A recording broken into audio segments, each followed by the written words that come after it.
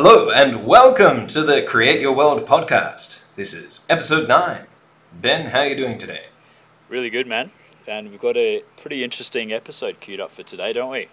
We do indeed. This is our very first episode where we have a very special guest on today, the one and only Mark Wilber, who is from our mastermind group and whose online website, Alchemist Camp, we're going to dig into what that's all about today and his story. He's got a lot of experience in the EFL, or English as a Foreign Language industry, as well as web development, and his journey is something I think we can all learn from. So I'm very happy to welcome Mark to the podcast. Welcome, Mark. Hey, Liam, thanks, and good to finally meet you as well, Ben. Yeah, totally great. You know, Mark, it's so funny because we only started this podcast like a few weeks ago. And when we started, I was so close to not sharing it with you. And I'm so glad I did. I've listened to them all. You have. I think I'm not sure. Maybe there are some other listeners out there who've listened to them all, but I think you're the only one I know of who's listened to them all. I don't even think my mom's listened to them all yet. So She will. She will. So so thanks so much for your support. You wrote us a great review on Product Hunt, and you've given us some really good feedback, some constructive, critical feedback, and we've really appreciated it. Because I almost didn't share because I was thinking, well, this is it's probably not very good, and Mark's probably listens to much better stuff than this right now. So maybe I should wait a few months before sharing it with him. But I think we've learned so much from your feedback already, so really appreciate it. Thanks. Happy to help, and I understand the feeling because it's really easy to just kind of like hide your stuff to yourself for a long time. Yeah, it totally is. So let's get the ball rolling. Mark, where do you want to begin? We have a lot in common, actually. We've both lived in Taiwan, and we've both had quite a bit of experience in the English teaching industry here. You're now doing something completely different, and I'm sure that's something we all want to hear about. But where would you sort of say your sort of journey in the online world or the entrepreneurship sort of, where did it all begin? I guess so. The entrepreneurial part would start a lot earlier than the online part. I mean, I've always liked computers. I played a lot of video games as a kid. Kind of wanted to learn how to program, but didn't really. Had some friends that did. But when I was 19, I did a house painting franchise called College Pro Painters. Really big in North America. I think it's a Canadian company, but they franchise little areas of cities all over the US and Canada. So each franchisee will get a zip code. And so it was one of these like crazy things where I, like, throughout the spring, I did a lot of marketing and got interested homeowners, and then went out and estimated their houses, and then ended up getting deposits on the jobs that they wanted done. Wow. Hired 3 paint crews of high school students, which managing high school students is just about as difficult as you'd think it would be. And I wasn't that much more mature myself. But it was a fantastic learning experience. I'm pretty sure per hour I earned very little because I was going 80 hours a week for the early parts of the summer. Gee. But it was great experience, great practice. And then after I finished school and got to Taiwan, I was teaching English, and then still had that entrepreneurial bug, and ended up partnering up with a couple of people and starting and running English school. So now that is something that not many people can manage to do. Just sort of put together an English school, in Taiwan or in any other East Asian country. It's actually, there's a lot of bureaucratic overhead. There's a lot of regulatory stuff to get through. Obviously, you've got to get funding and all that. Like, how did you get that how did that all happen? I kind of sidestepped all of that. I guess the online part did come into play. Like I had a blog that was fairly popular in Taiwan, where I was talking about, my experiences learning foreign languages, especially Chinese, and my experiences teaching English. And I was really into language learning. Like, it was my worst thing in high school, and I made it my best thing in college. I did like a whole Japanese degree in 2 years, got pretty fluent. And I was, I didn't have time to, or money to go to like normal, like Chinese language learning classes all the time in Taiwan. But I worked at it on my own a lot, and I got into this kind of school. There are a few in, especially in Taipei, where all the teachers are foreigners who can also speak Chinese and explain English grammar in Chinese and tell the kids, to sit down and stop stealing each other's pencil cases and, keep them in line in Chinese and communicate with their parents and all of that.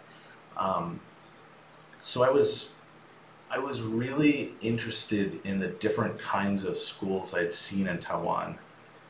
And I saw that there were a lot of strengths of this kind of school I just explained, which is kind of like the foreign-run bushiban or cram school where the teachers are all bilingual foreigners.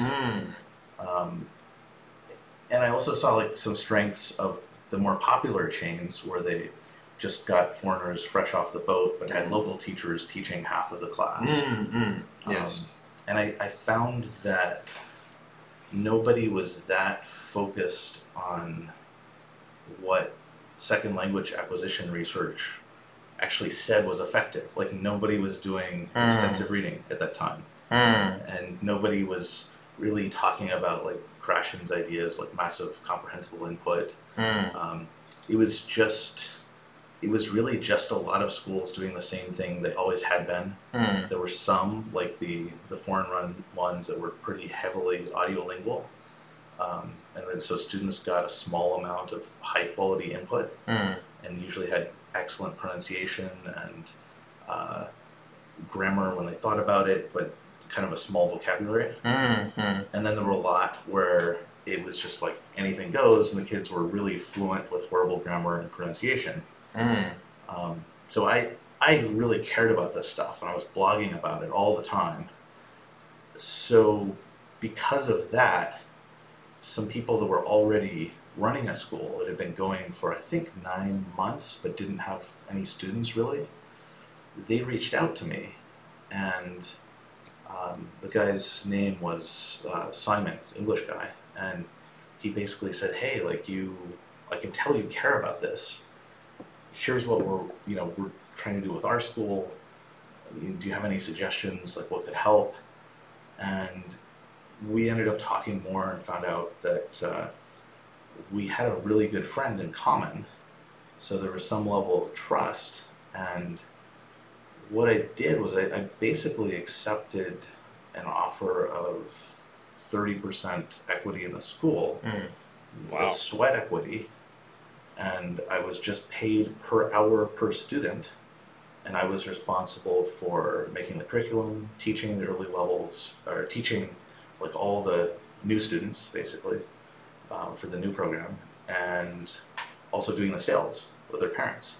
So it was. That's a lot. Oh yeah. And my salary went down from like I don't know. I was making like 12 or 1300 NT an hour with bonuses and stuff, down to just making like 500 an hour because we had 5 students. That's like the bottom of the barrel. Yeah, but they did have the school license, and the Taiwanese partner was like very good on the administrative kind of like big picture side as well.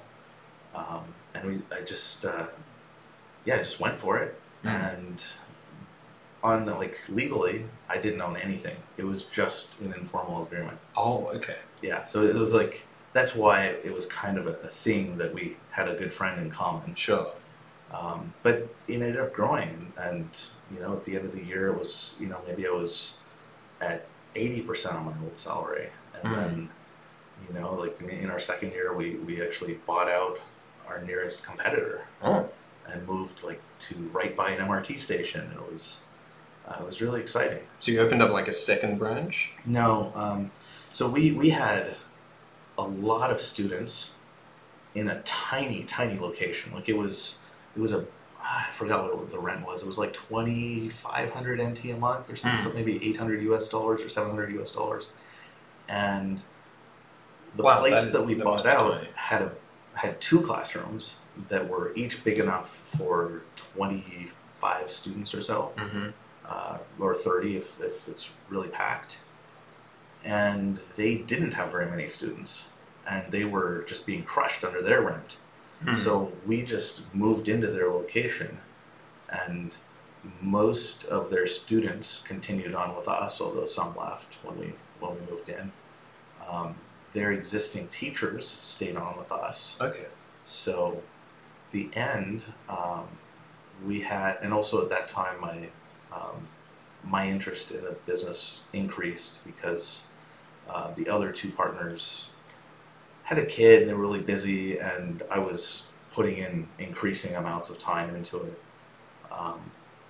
And everything worked out reasonably well. It wasn't like a huge success, but we were growing steadily. And keep in mind, it was not that flexible like you're talking about online businesses. Yes. But if you get twice the customers in a brick and mortar business, you probably need like twice the number of employees, or maybe 1.9 times as many, or something like that. So this is what I think we really want to like get to is because what's so interesting is that you've had a blog which is all about ESL as well, and then you've written an ebook which is also about. That was later. That was later. That was much later. So I sort of want to get into what sort of lessons did you learn with running the school? Before, sorry if I can just butt in. Yeah. When you were writing this blog, Mark, did you ever have any intention of what it ended up, leading you to and what it became, or was it just like a hobby, just a way of self-expression and cataloging your experience? It was a lot of it was personal stuff, and a lot of the initial readers were just my friends and my family. I did write a lot about language learning because I was interested in it and I wanted to get better at it. And I wrote a lot about teaching for the same reasons. I definitely didn't think that I would get a business opportunity because of it.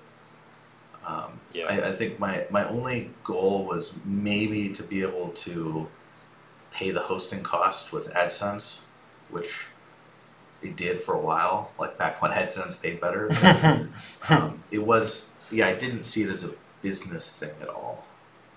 It was more like, kind of like how most people use Facebook now, or maybe Facebook 5 years ago. Like it was social. Like I had maybe 500 readers a day, but some posts would get like 50 comments.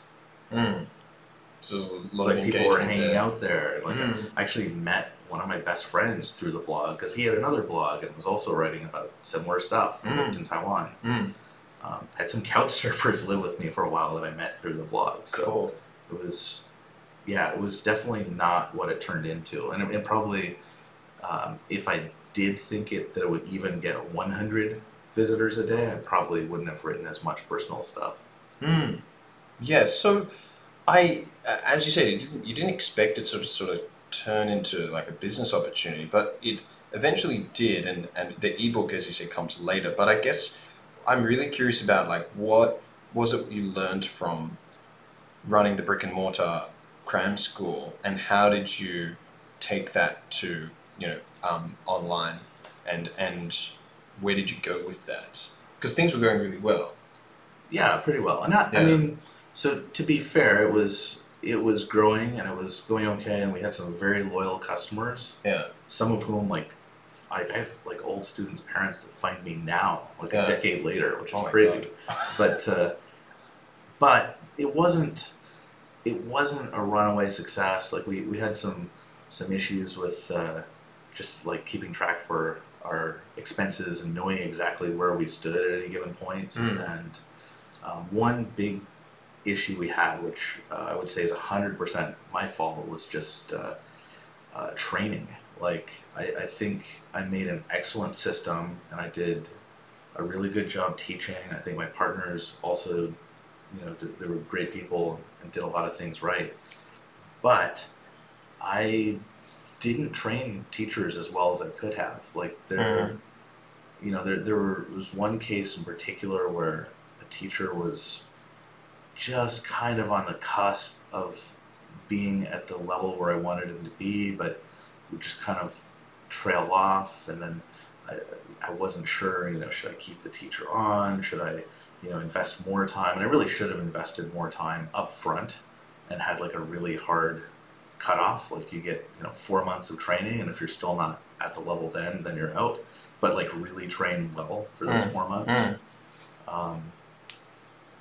So it led to some issues where we had prospective students that wanted to join, but only if they could be in my class. And I already had a full schedule, and my classes were more advanced. So I guess I'd say one thing I learned is just how important the management side of a business is, and how hard it is, which is one reason why I find online businesses very appealing, because you can go so much further with so many fewer people.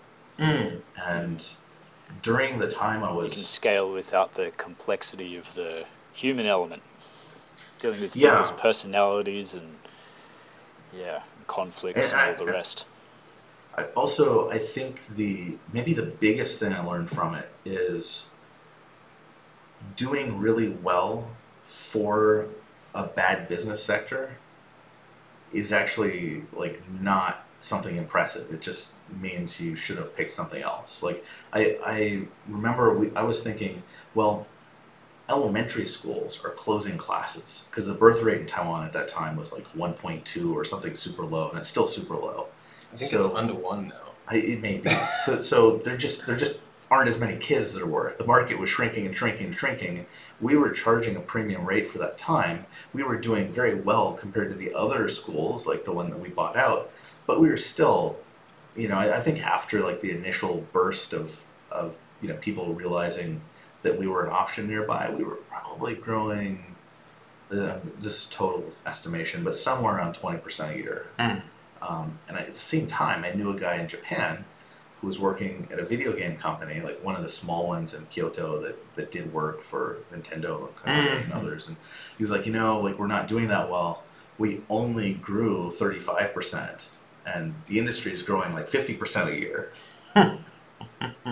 So that got you thinking. That really got me thinking. And I was still like kind of geeky, even though I wasn't a coder. So I read Hacker News. I saw like all these stories of people doing stuff, and I just thought, there's a lot of power in software, and I would love to have like that long lever to apply to my business or whatever I'm working on. Yeah.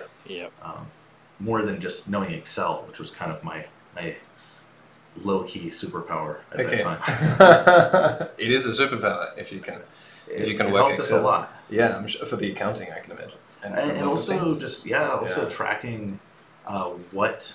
So one thing I did is I tracked every mistake every single one of my students made each class, and how many times they answered.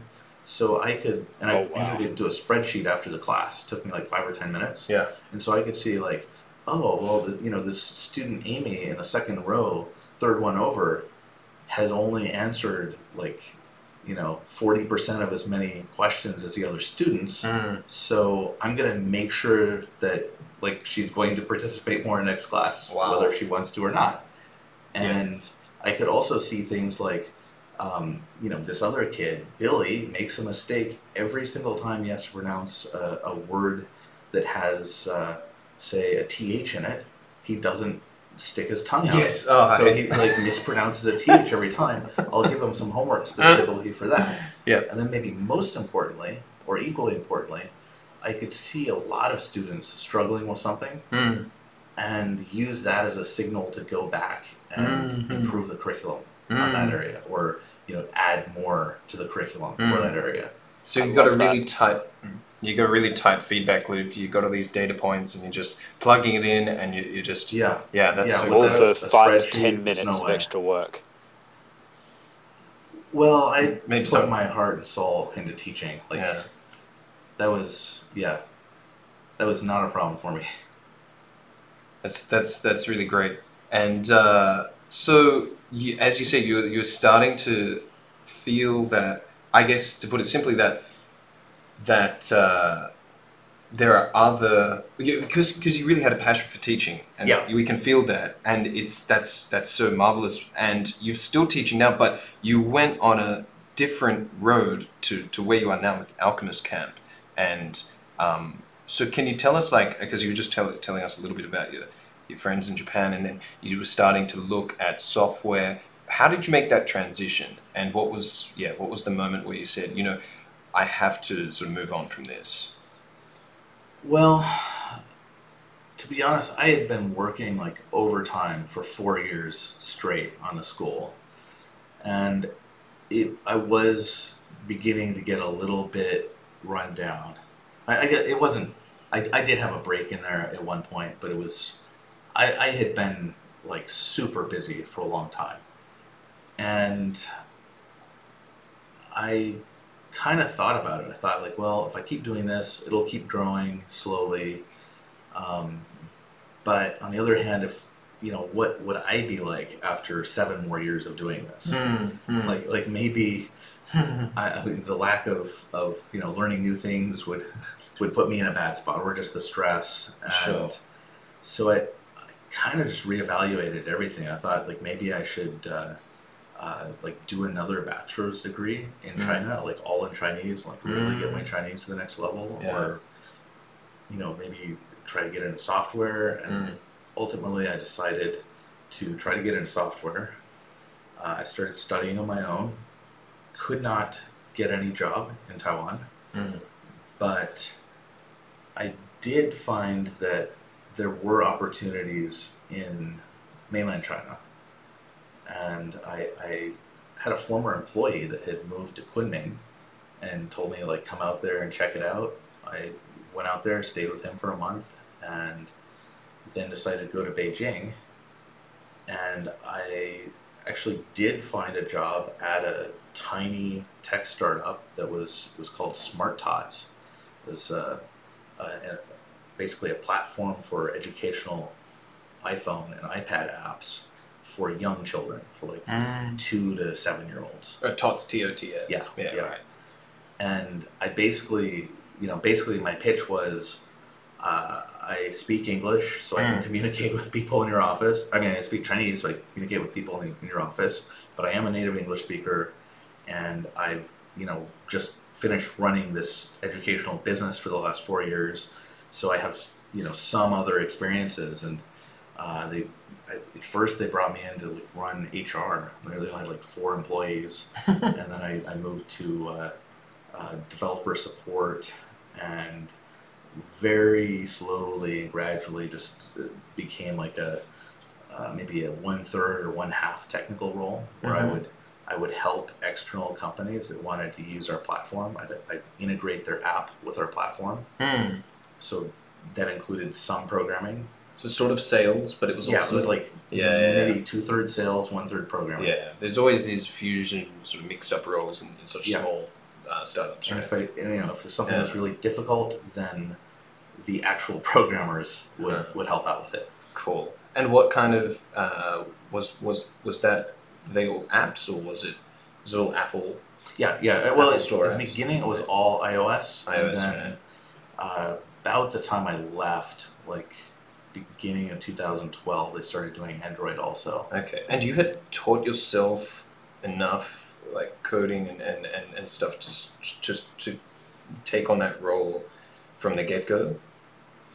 Yeah. I mean, while I was doing HR, so Or you were sort of learning on the side I as you were was doing HR? Yeah, and I had started learning some when I was in Yeah. Taiwan.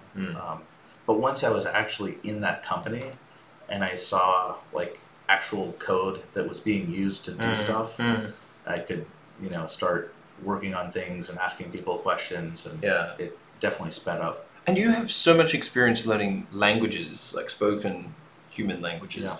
and you start to now learn, coding languages. What are the similarities? What are the differences? Did you feel like it was much easier to learn? I don't know what language you started learning, but whether it was Java or CSS or whatever. But what did you feel? Oh, it was CSS. It was CSS. For my blog. Oh, of course. Okay, so you started with CSS for your blog. So, for someone like me who have absolutely no coding experience at all, and Ben's got a little, I believe, but I'm very much into learning languages.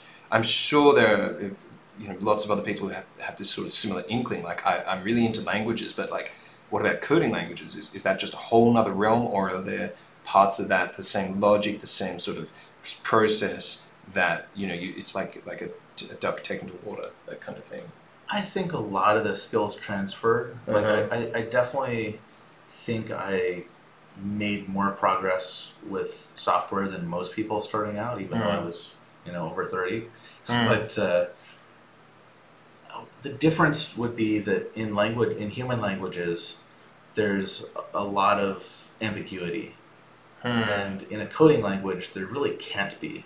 Like, it's a big problem if there is. It's like, well, it runs fine on my machine, but not on yours. That actually means something's broken. That means there's a bug, yeah. Ambiguity just translates to, the code's buggy. Yeah. Ben, do you have any thoughts on that yourself? No, I'm just pretty interested by the comparison, because I don't speak any other languages other than English, so just interested to see what I'm missing out on.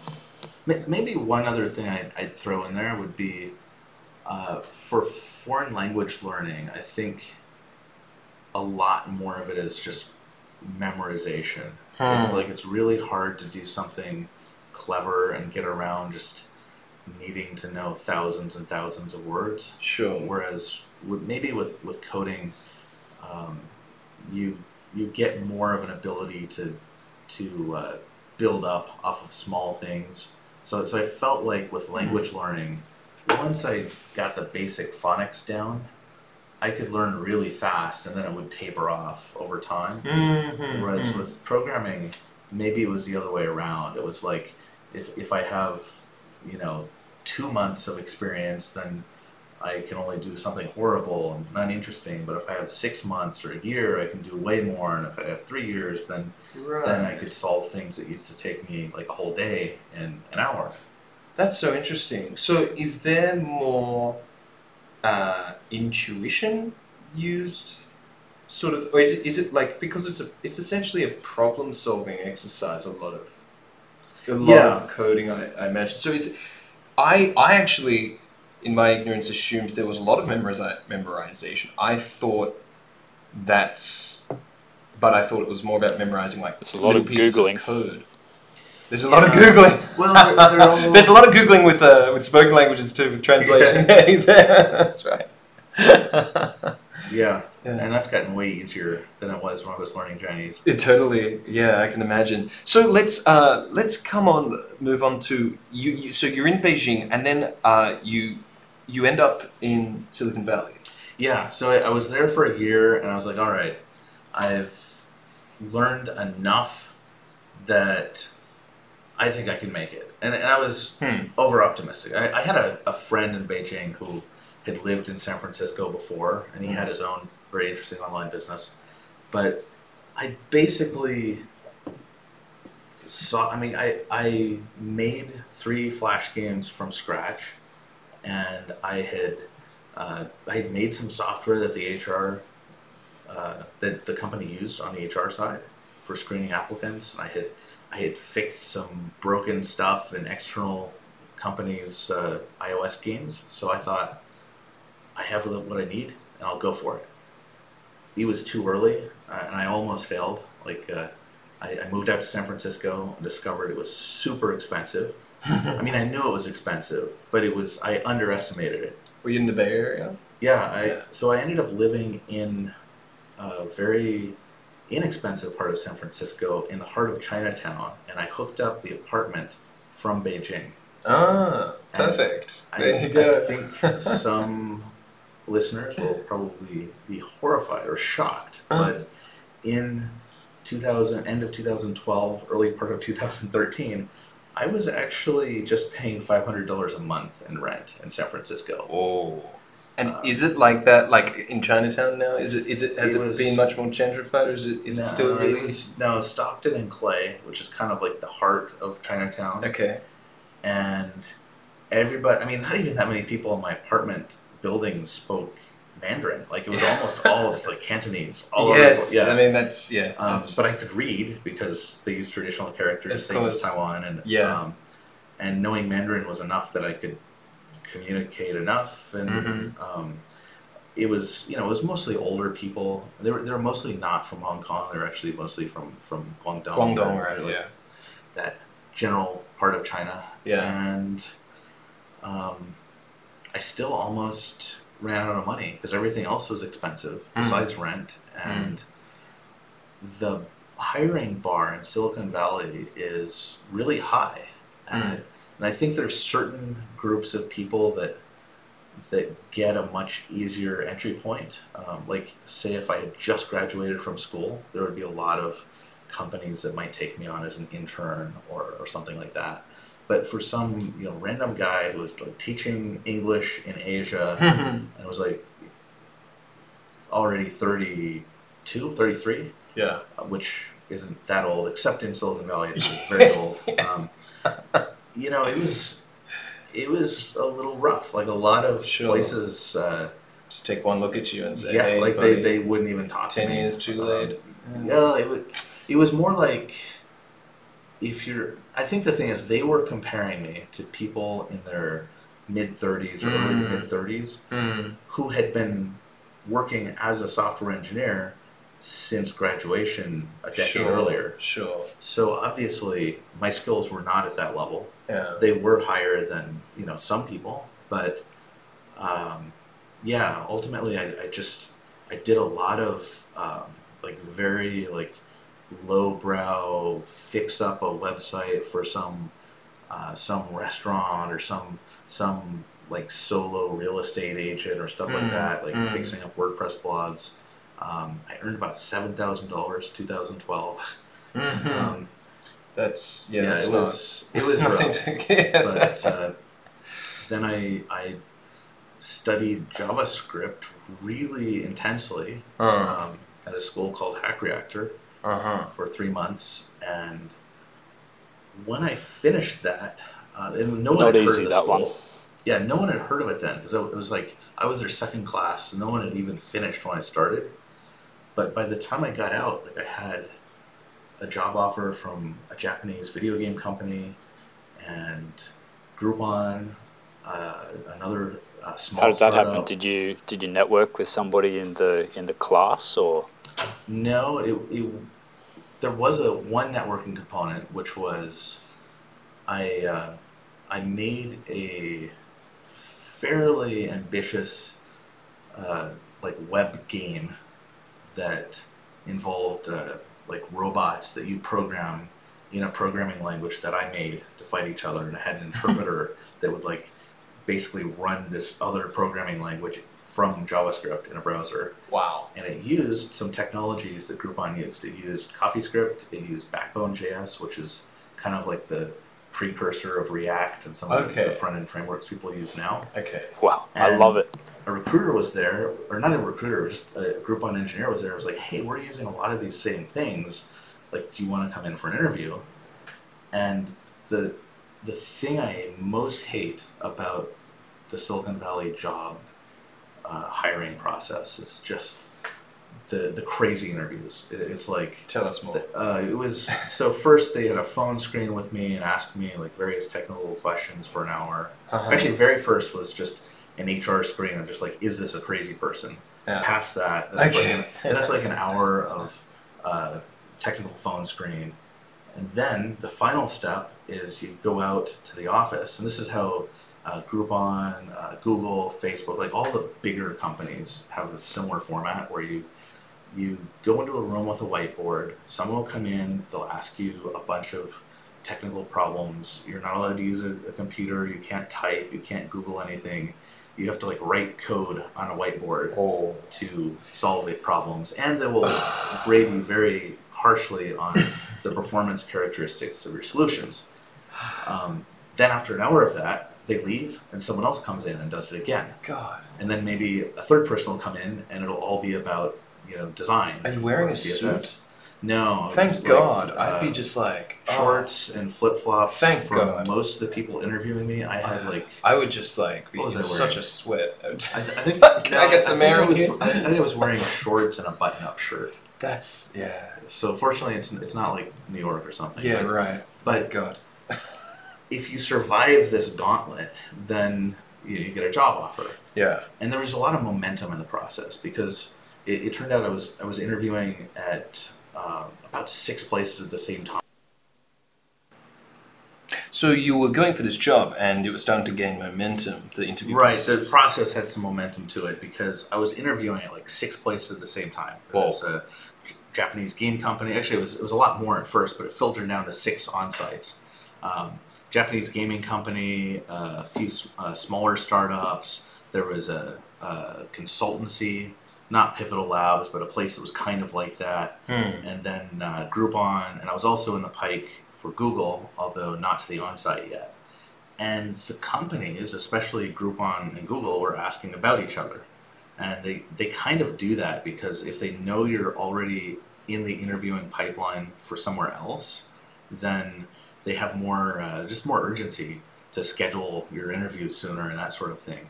So basically by virtue of having applied at a ton of places and then gone through a lot of phone screens in the same week and then having on-site interviews at different places the same week, I got 3 different offers at the same time as well. This So sounds a lot there like was some leverage. That sounds a lot like the TV show Silicon Valley. What Pied Piper went through. They do all this kind of like trying to get VPs sort of playing off each other. Does that actually like happen with the job hunting as well? There's a sort of a if one company susses out another company's interested in you, they sort of smell blood and they want some more, so they sort of come up after you. I think the herd mentality really happens interesting. everywhere. Yeah, okay. But it's ironic you mentioned this, or not ironic, but it's interesting because as soon as I did take the job at Groupon, I would have preferred Google at that time, but they were too slow. And Groupon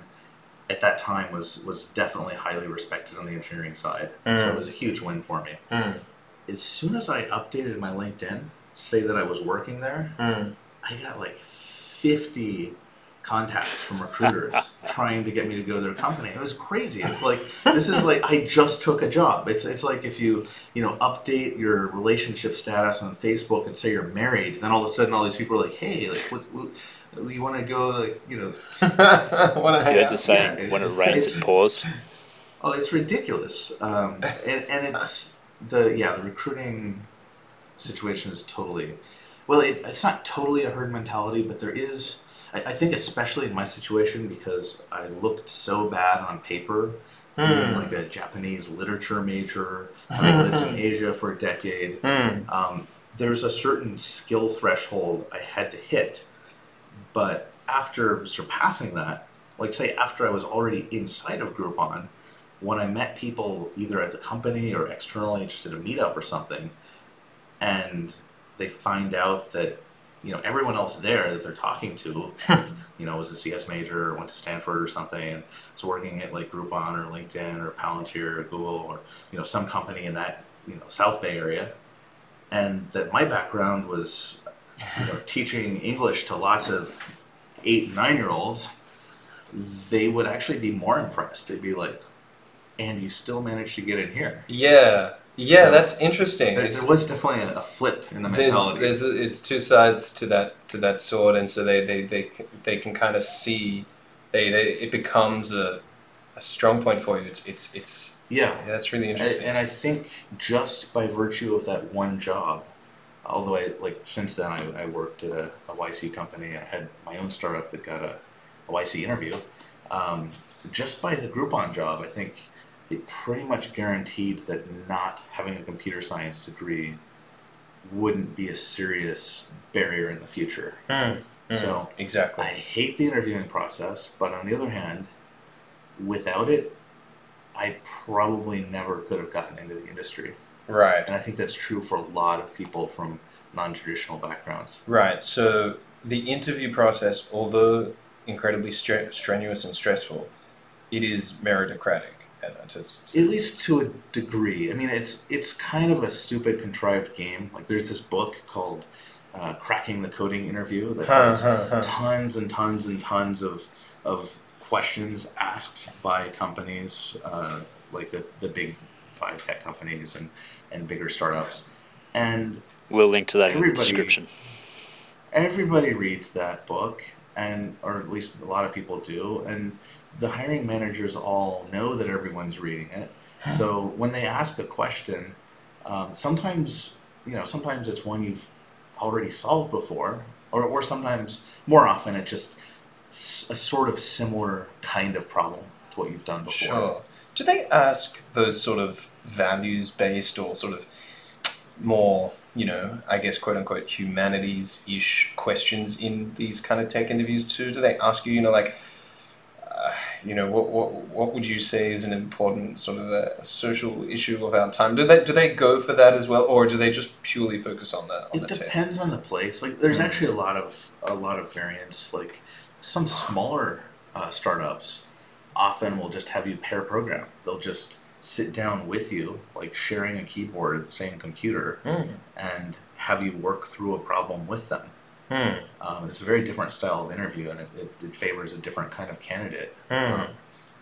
The last place I worked was Verbling. It's a YC startup started by 3 Swedish guys who all went to Stanford. And basically, I think except for me, almost everyone they hired was from Stanford. So I had a little bit of, felt a little bit awkward for a bit, but they were great people. They did ask one question that was purely like a more philosophical, moral puzzle. What was that? It was fairly involved. I don't remember it all, but yeah. It was. It basically involved a bunch of people who did things that could be questionable or defensible, and you have to kind of like rank them on like how ethical they were. Okay. And it totally depends on what your own cultural background is. Sure, and so that's forth. so interesting. And were you just completely unprepared, or were you caught off guard? Well, it was like, oh my god, it was how do a I answer pair this? interview, so I was in there at the same time as this ex-Facebook guy. And we ended up going through most of the the technical parts of the interview pretty quickly. We were taking turns and pretty much agreed with what the other one was saying. And by the way, this is the only pair interview I've been in. It was very weird, but kind of interesting. But the ethical puzzle. Oh, actually, wait, no, that wasn't during the interview. That was after we were hired, because it was a whole bunch of us in the room, but we couldn't reach a consensus. Right. And the CEO's point was kind of like, well, so like there's some things that are easier to get a consensus on than others. And it was kind of relevant because this company was like a platform for language tutors, so there were users from all over the world. So there's your language background coming back again. I didn't show up there by accident. I truly cared about what they were working on. And what happened with that platform? Well, it's still chugging along. It was hard to work someplace where I cared that much about the product and was not running it. I see. I had some ideas. I had a lot of ideas they didn't, because I had been a teacher before, and I think I was like a relatively, other than the fact that like all Swedes pretty much get English for free, I think I was probably a more enthusiastic language learner than at least 2 of the 3 of them, probably all of them. And it led to some different ideas, and they were great people. And they were receptive to a lot of my ideas, but they also had their own ideas about a lot of stuff. And sure. It's their company, right? Yes. And the other thing is like they had been working on it for years, and I just showed up. So from my point of view, I had very little sunk cost. I felt like there's this canvas, there's this stuff to mold. We can just try not crazy things, but I was much more experimentally minded. I was thinking of like big changes and improvements, and they were probably, I would assume, thinking about what it took them to get to where they already were. So they had, I guess maybe the biggest difference is I believed in a much more integrated platform, and they believed more in the let's just do one tiny thing really well, because that worked well for Uber, that worked well for Airbnb. What was that tiny thing that they were really super focused on? They just wanted to do tutoring. I wanted to include more tools for language exchange partners. And what I really wanted like a HelloTalk kind of a thing. I actually, yeah. Like HelloTalk is, in many ways, that's the same stuff I was talking about in 2015. But the thing that I really, really wanted was something that was cheaper, because like I love language learning, but let's say I want to learn German. I'm not going to pay like $20 per hour to a tutor for enough hours to get to where I'm fluent in German. Or I wasn't at that point, and I was like a software engineer in Silicon Valley, so if it was like kind of pricey for me, then that totally leaves out some of the people that can gain the most from learning languages. I got it, because you're right. As a language learner myself, everyone's got a different approach to how they learn languages, and I guess what you were saying is like if this platform wanted to achieve scale, they have to have something for everyone. Have to have sort of a buffet approach where if you want tutoring, you can go to this page or this part of the app. If you want a partner, you can find it here. Was that sort of what you envisioned? That it would really open up the space for them to grow? No, my focus wasn't nearly as commercial. I mean, I would say I was more of a missionary than a mercenary. From the way I think about it is, for you or for me, if we learn another language, or even having learned Chinese, like we don't gain that much from it economically. Not really, no. For the people that I met when I was living in Vietnam for a few months, like if they learned English, it would triple their salary. Yeah. And there are a lot of people like that in the world. Wow. So I think the main value in language learning is actually for people mostly in Southeast Asia and Africa who don't speak English. Yes. Because that's the language with by far the biggest ability to change people's lives. That's right. There's a big difference between people learning it as a hobby or to, communicate with people on a holiday and people that need it for their job. Yeah. Absolutely, and this is something I'm pressing up against with my own platform. I'm starting to realize that my current group of users, they don't really have like a very strong economic incentive or very real need, sort of a more material need. It is for them more interest-based, more something they like to do. It's a hobby, which is great, but I'm starting to reflect on what business model is apt for really sort of monetizing a more of an interest rather than a real economic need. I'm finding there is a challenge. It is a different process when you're trying to sell to someone who, would like to learn language and is interested, but if they don't, it's not going to really change their life. They're still going to have probably the same job, the same situation. So I agree.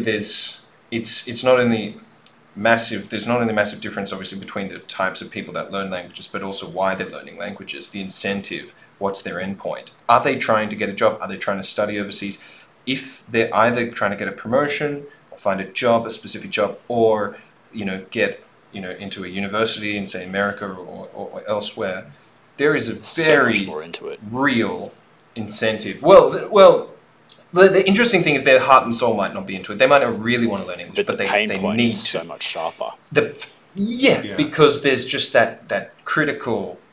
There's a jump they have to make. They have to get that score for the TOEIC test or whatever it is, TOEFL test or whatever it is, so they can get into that school. And if you can provide the turnkey solution, if you can provide that, hey, you take the magic pill, you take my course, and you pass that test, well then you can just charge so much more. But as Mark said, it's like if your heart and soul is in that, if you really care about the language learning process itself more than just for commercial reasons, then you may be at odds.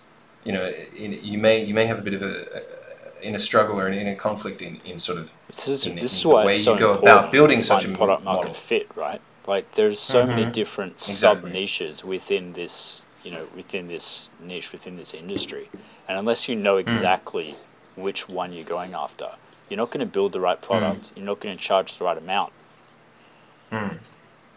Exactly. That's you put it exactly right, Ben. So Mark, coming back to like where you were with this, so I'm really curious, like where did you go from there, and like how does this eventually move on to what you're doing now with Alchemist Camp? Sure. I would say while I was at Verbling, I put in a lot of work. Like I wrote code all day, and then I did more work on like the marketing side at night just because I wanted to.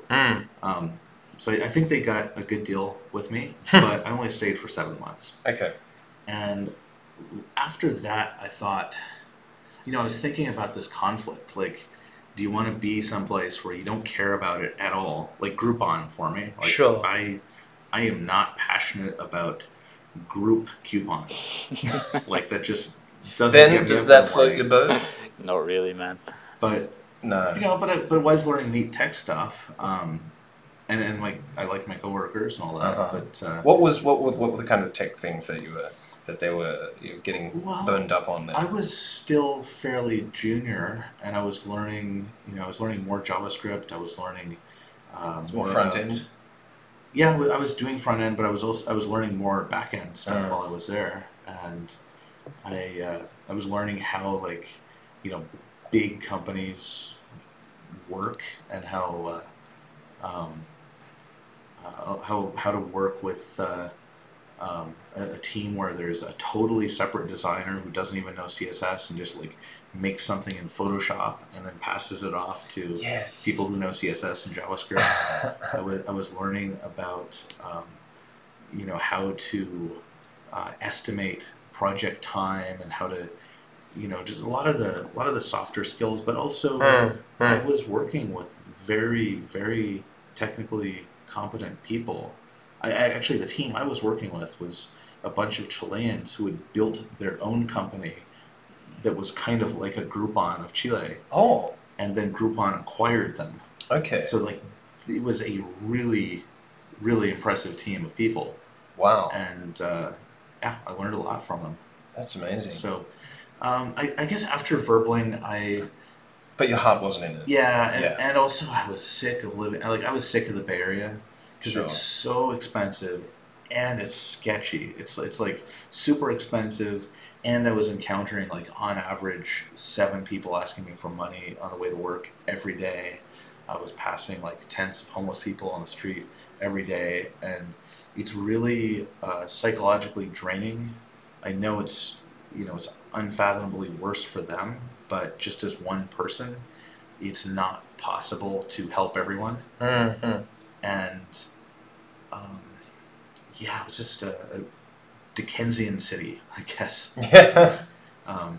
So I wanted to just get out. I heard about digital nomads, so I went to Chiang Mai for a few months. Oh, you did? Cool. And I went to Vietnam for a while. Yeah. And I decided I wanted to work on some online products. So that's when I started with the ebooks that you mentioned earlier. And then I was thinking what can I do software-wise for language learners? I specifically did not want to compete with Verbling. Yes. I didn't want to do anything that was directly competitive with them because I like them. They were nice people, and I feel like while there's nothing unethical about competing with a former employer, like it's a little, it's a little bit dark if you like still really like those people and want to be friends with them in the future. So, did you think about doing something similar to Verbaling, but just in a different market, or were they essentially a global kind of? Oh, they're global, but well, the thing that would be a different market from them, which is what I was interested in, is tools for customers who, by being from a country where the GDP per person is like $2,000, they're not interested in. Yeah.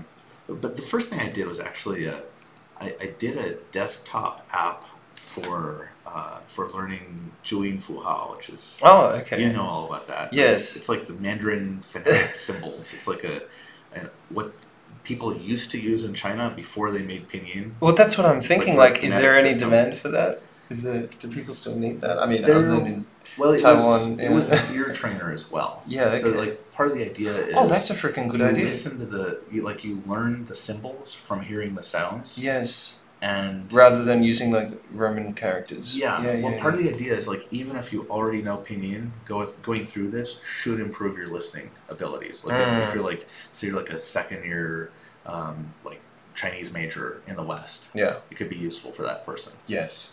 I didn't really build it to completion. Like I built a very, very early version of it, and then I got into like trying to build chat rooms and stuff, and I guess the biggest thing I got during that time was I learned more technologies. Like I had been working exclusively with JavaScript, Node.js on the server side, and I had never really learned Ruby on Rails. I knew the Ruby programming language fairly well, but never used Rails, and I did, and it was like, wow! Like I've been using Node for 3 years, and I've only been learning Ruby or learning Rails for 2 weeks, and I can already build something faster with Rails than I could with Node. Now it's not more scalable, and it's not as performant, which is why companies like Groupon or Airbnb at that time were replacing parts of what they used to do in Rails with Node. But that doesn't matter. Like I wasn't like $1 billion company. I just want to make something quickly. Okay, so to like in a nutshell, Rails is just like it's super fast and it's super effective, but it just doesn't scale as well. It's super productive. Super productive. It doesn't scale as well, but in reality, if you're doing anything where your customers all pay you, it scales infinitely because you just buy more servers. You're making Got it. Okay, right? So it doesn't scale because it takes up more server space. In other words, it's not because there's anything particular about the structure of the code, which there's a thing in the language. There's a thing called a global interpreter lock, which basically, if you have a computer with a lot of cores, it can do lots of things at the same time. Yes. But if you have a Ruby on Rails server, you can only be. You can't. How do I not misstate this? Even though Ruby itself can use multiple cores of the machine, your server will only use one at a time, and it's just a basic limitation of the way it does concurrency. Wow. And other languages like Elixir, which is what I'm using now, are super good at using all of the cores. Or Scala is super good at that. You can with Java, but with Ruby or Python, like if you're using Django, you're going to have problems trying to do two things at once. Now, if you've just got a normal website where you're loading pages, that's no problem. But if you're doing chat, there are problems. So usually they'll dish off some of the work to an external thing, like Redis is like a really fast in-memory data store. And so a lot of sites written in one of those languages will use Redis, but there's some overhead for doing that, and even just rendering a page is not the fastest on those technologies. But they're high-level languages, so you can write your application quickly. Okay. So it's a trade-off of like how long it takes you to develop versus how fast it runs. And they have a special problem when it comes to concurrency or chats. Just think anything with lots of events happening, like chats going back and forth, or like If What you else made would like be a like that? Google Maps kind of thing, where you're getting Mhm. location data sent by every time someone moves their thumb on the screen. Yeah. Um, and it turned out that I was building video chat, which Rails was not ideal for. Okay. I got something built very quickly. Yeah. I took it to a language exchange meetup in Saigon, and it crashed my servers with like 12 people. Great. So like, hang on. We gotta set the scene here. Yeah. It's like some downtown, like a Cafes. cafe. It's just cafes It's just everywhere. a cafe. Around. Yeah. That's right. Saigon is beautiful Which coffee. I'm gonna open a coffee Yes. right now. Speaking of coffee, I love exactly. Yeah, and Vietnamese coffee is something spectacular. And so you're just hanging out in this cafe in Saigon. And how did you get this language meetup together? Like, how did you find these people? Just I met a for- French first? guy that was running it. Cool. Yeah. Okay, and you're like, hey, listen, buddy, I got this code. I wanna give it a try. And he's like, yeah, come on. So Yeah. you're sitting in this cafe, and everyone's got their phones or their laptops open, and you've got your site up, and everyone's logging in. Mm-hmm. And then you're like, okay, start chatting. Was it English or is it like It was just Vietnamese? video chats. It was just video English chats. English and Vietnamese. That's what everyone was doing. Perfect. And A few French people. how long did it last before the servers crashed? As people are starting to get their Xinjiaos. So first of all, it's one server. So I was on a Okay. $5 a month DigitalOcean yeah. machine because it Oh. was very cheap. DigitalOcean, Ben. Yeah, this same is, one. Yep, Ben's. And by the way, Ben's on DigitalOcean. I'm still using DigitalOcean now with my current setup, and it would handle far more people than were at that meetup. But Okay. It's come a long way. yeah. Yeah. But anyway, like it was just a few minutes, and it was basically because I even though I was doing the video chats through something called WebRTC, which Mhm. does peer-to-peer connection, like Yeah. your browser to the other person's browser. Okay, so there's no third party in There there? isn't usually, but sometimes there has to be a server that helps the two users find each other, Oh, okay. depending on the firewall and a whole bunch of stuff. Oh, okay. But I was still sending like the chat information through my server, Mm. and yeah, it was just not. It wasn't that well designed, and it was also not the right technology choice. Did the people take it well, or were they like, No, they thought it was cool. No, everyone was like, well, yeah, like maybe that's we'll try great. next It week. turned into, oh, that's great. That was a But- good experience. But it was a kind of a setback for me because I was like, oh, geez, like this was like such a joy to build, and then Mm-hmm. like it really, I mean, for what I'm working on specifically, even a small number of people is too much. So I kind of went back to the drawing board and looked at all kinds of technologies I could use. I Yeah. considered using JavaScript and Node, which is not. It's not actually concurrent, but it's asynchronous. Okay. And there are various things you can do to get concurrency, like running multiple instances of Node.js on the same computer. But it's not an ideal fit, and it's also a lot slower to build stuff with than it is with Ruby. And they're also like it's not as pleasant to debug things. And so then I was looking at Scala, and I was looking at Java, and I discovered Erlang from all of this. Oh, And yeah. Erlang is made by Ericsson. It's basically the whole point of the language is that it would be very good at handling lots and lots of dispatching and be super stable and never go down. And it's been used for telecom infrastructure. Okay. And Facebook used it for their messenger. Oh, for And the WhatsApp was built in with Erlang as well. Yeah, and they had, they scaled up to like hundreds of millions of users with, I believe, fewer than 30 employees and fewer than 30 servers. Mm. So it looked like a great choice. And there was this new language that had come out, fairly new language, that's made by a former Ruby on Rails core contributor and is built on top of the same virtual machine that Erlang uses. And that's called Elixir.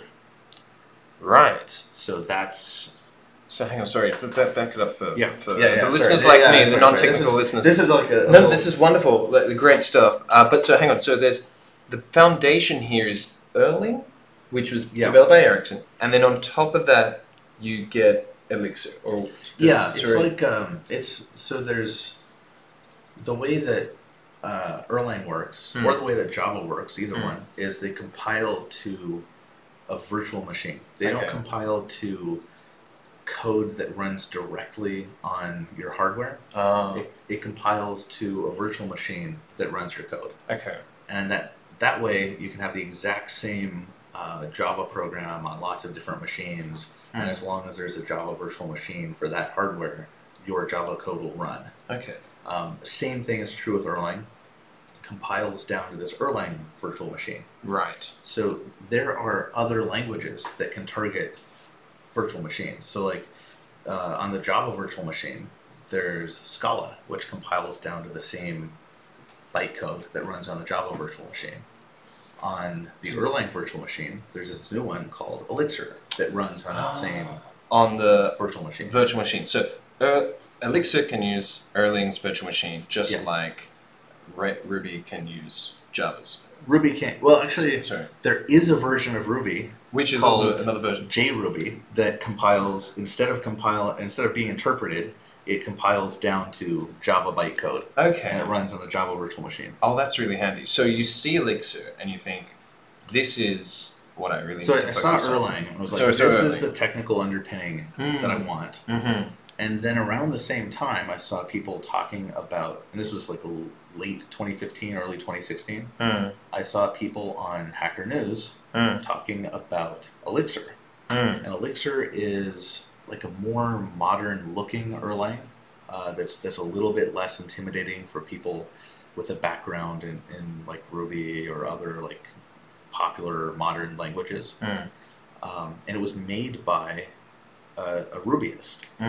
And one of the things that sets Elixir apart from Erlang or from a lot of languages is there's been a focus on developer experience. So it's like Ruby, it's a joy to work with. It's got a great package system. It's got a lot of niceties built into it that make it both productive and enjoyable. That's so interesting. This is the first time I've thought or even heard of that. That there's it's it's a bit of a cliche, but it's sort of like the iOS for developers, as it were. It's like trying to actually not just write a language for the sake of developing a great product, a great application, but they're thinking about what is the experience for the developers. How can we make our language more appealing to the actual maker?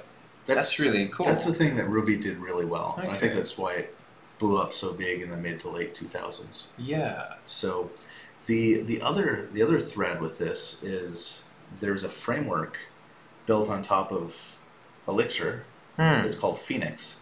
And that framework is very much like Rails is. So it's like you have Ruby and Rails, and you have Elixir and Phoenix. Right. So basically what I saw was this thing that looked like it might be just as productive as Rails and be more performant than Node. And does it live up to that so far? It's definitely more performant than Node. Yeah. It's a little bit more work to get started with than Rails. There's less stuff that's built in. There aren't as many libraries because it's new and it's not as popular. On the other hand, it has some advantages that make it easier to test, and it makes it easier to maintain a large application with. Cool. So I think on the productivity, I would give it maybe a 9 out of 10, and I would give Rails a 10 out of 10. Sure. But the thing is, if you're just doing a simple web app, Rails is fine. But if you're doing a highly interactive app, or if you need to support lots of free users, then there's a real reason to use Phoenix. So the kinds of use cases for something like, Elixir and Phoenix would be chat apps, live video streaming. Yep. Games? it's actually pretty popular as a backend for game servers. Okay, cool. It's also getting fairly popular for very high traffic servers, like Discord uses Elixir in the backend. Does it? Pinterest has started using Elixir. What about like to-do apps that have, you know, a lot of information flying in, changing the database? Productivity apps? You could probably do that in almost anything. I think the demands, unless you have tons of users, I don't think the demands would be that bad, even if you're using Rails or Django or something slow. Yeah. So you've really gotten into Elixir and Phoenix. Yeah. And you are now just one of a handful. I think there's only 2 or 3 other screencasters who are teaching this language online. So can you tell us what was the inception for Alchemist Camp? How did you get started?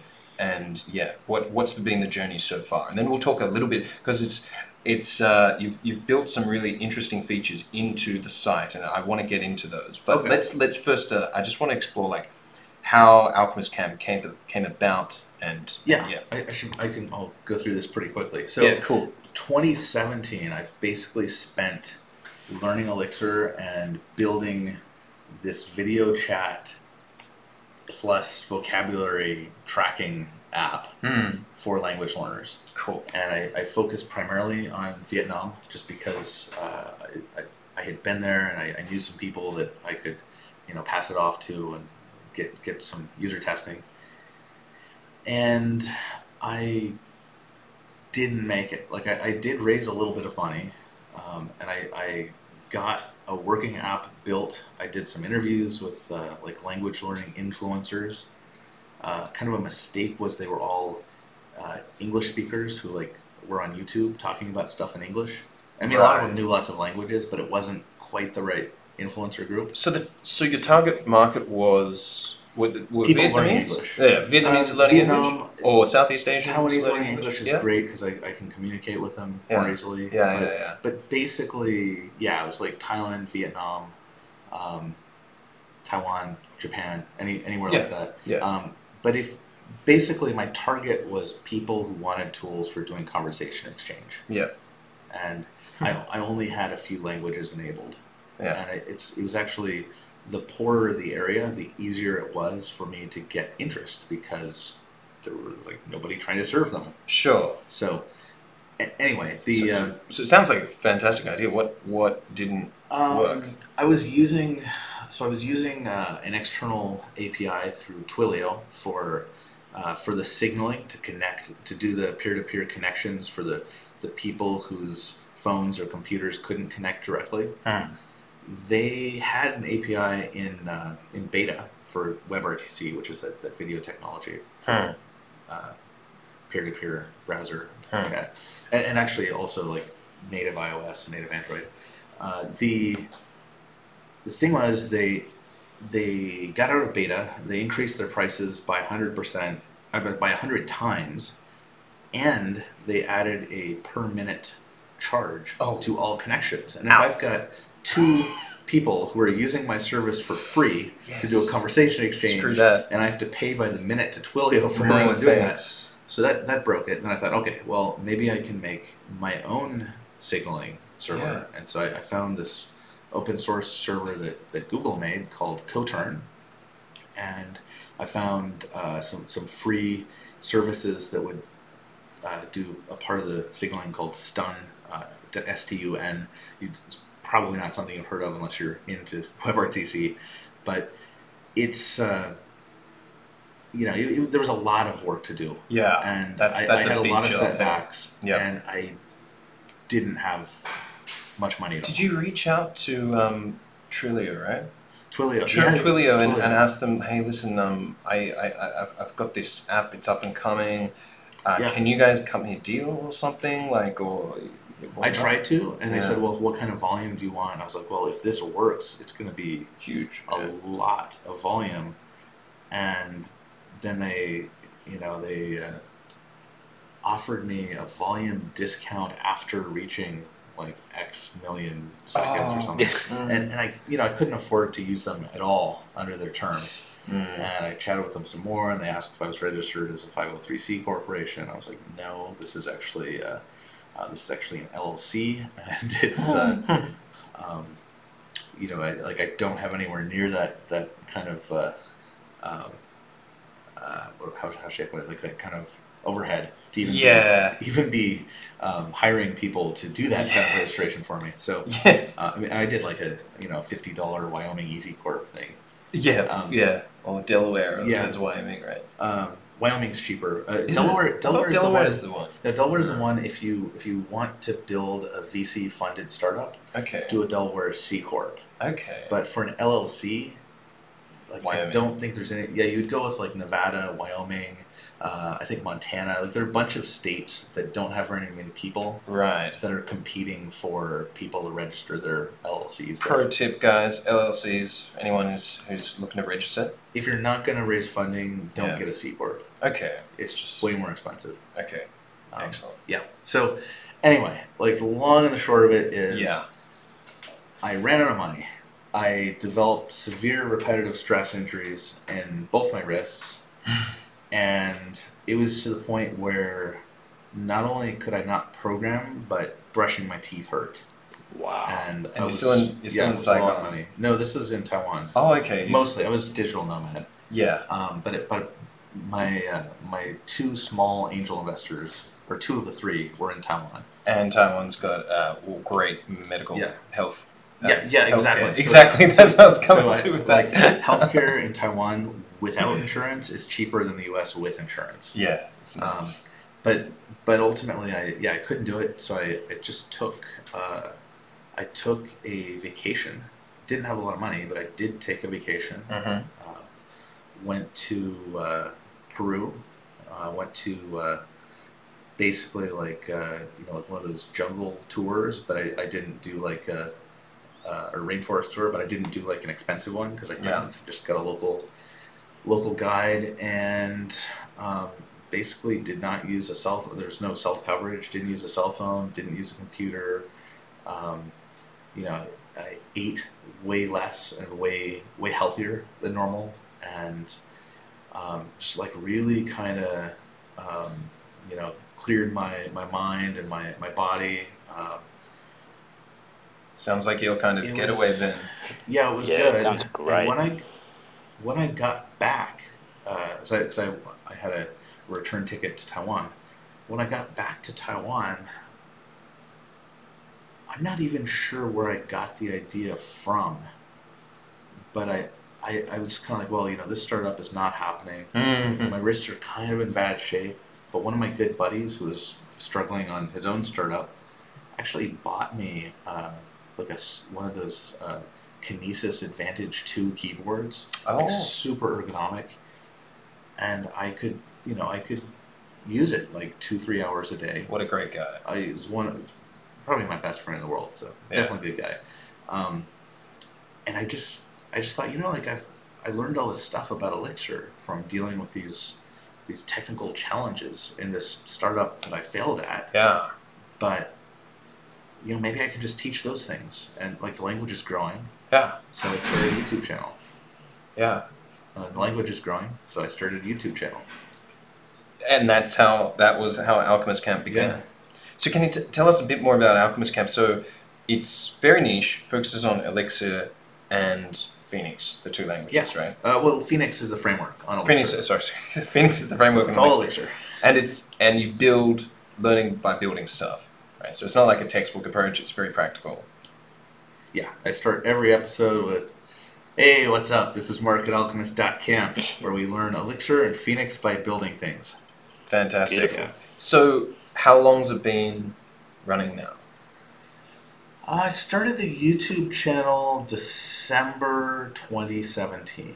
Mm-hmm. And I've had paid customers. So I didn't have the site when I started. I started with just a YouTube channel.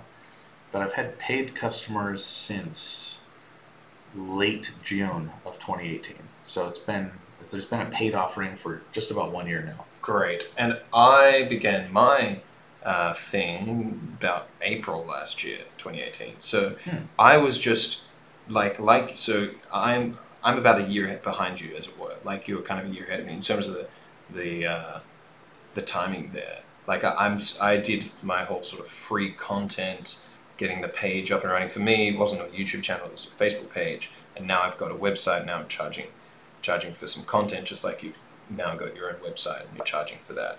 So I want to ask a bit about like the business end of things and the business model. So you've got pro content, you've got free content. Why did you go for a subscription model, and how have you? I know this is something Ben's really interested in because Ben's trying to develop his own subscription model as well. And one of the things he's really interested in is in terms of like price raising. How do you do the price tiering? Actually, there's a lot of stuff I want to talk about. I'm really also interested in how you do discounts or lower pricing for people in developing countries, or where the GDP is not so high per capita. So I want to get into that. But how did you sort of start the pricing and the subscription model? All right, so I started with just the free YouTube videos. Yeah. And then I made a basic web page. And by basic, I mean I pasted some Markdown into Dillinger.io. It spat out some HTML, which I put on the server, and that was it. Yeah. It was just links to my YouTube videos.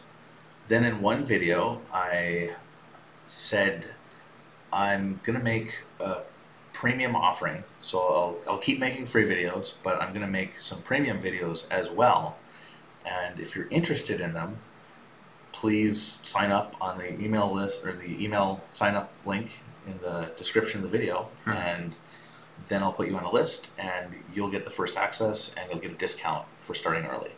And I also had a link to a survey with just 2 questions. One question was, what kind of content do you want to learn? Like what topics you want to learn about? Second question was, what features would you like to see on an Alchemist Camp website? And then there was a free form note where people could write anything they wanted. Cool. About 60 people, and I think 53 people saw the video initially. And of those, I got like 12 email signups right away, and I got 20 some people filling out the survey. And then a few more people trickled in and joined the email list. And I didn't do any sort of like pre-sales run through the email list or anything. I just built the site, and I built the site using Elixir, and I used that effort as more content teaching people Elixir. So it was a little bit recursive. It was like, I'm going to build this thing and show you how I built it, and this thing that I'm building is actually the platform that you're going to be getting more videos on. It's great. So it was like economized as much as I could. Yeah. And once it was up, then I just sent an email to those people, and almost all of them bought. Great. It was like, I think out of 14 people on the email list, I think I got 9 or 10 right away. That's a crazy conversion rate. And that's like $8, $9, $10 a month kind of a subscription, was it? At the beginning, I offered, what did I offer? I think I offered $8 a month or $96 for the year. All like 3 people just bid at that and like got $96 for the year.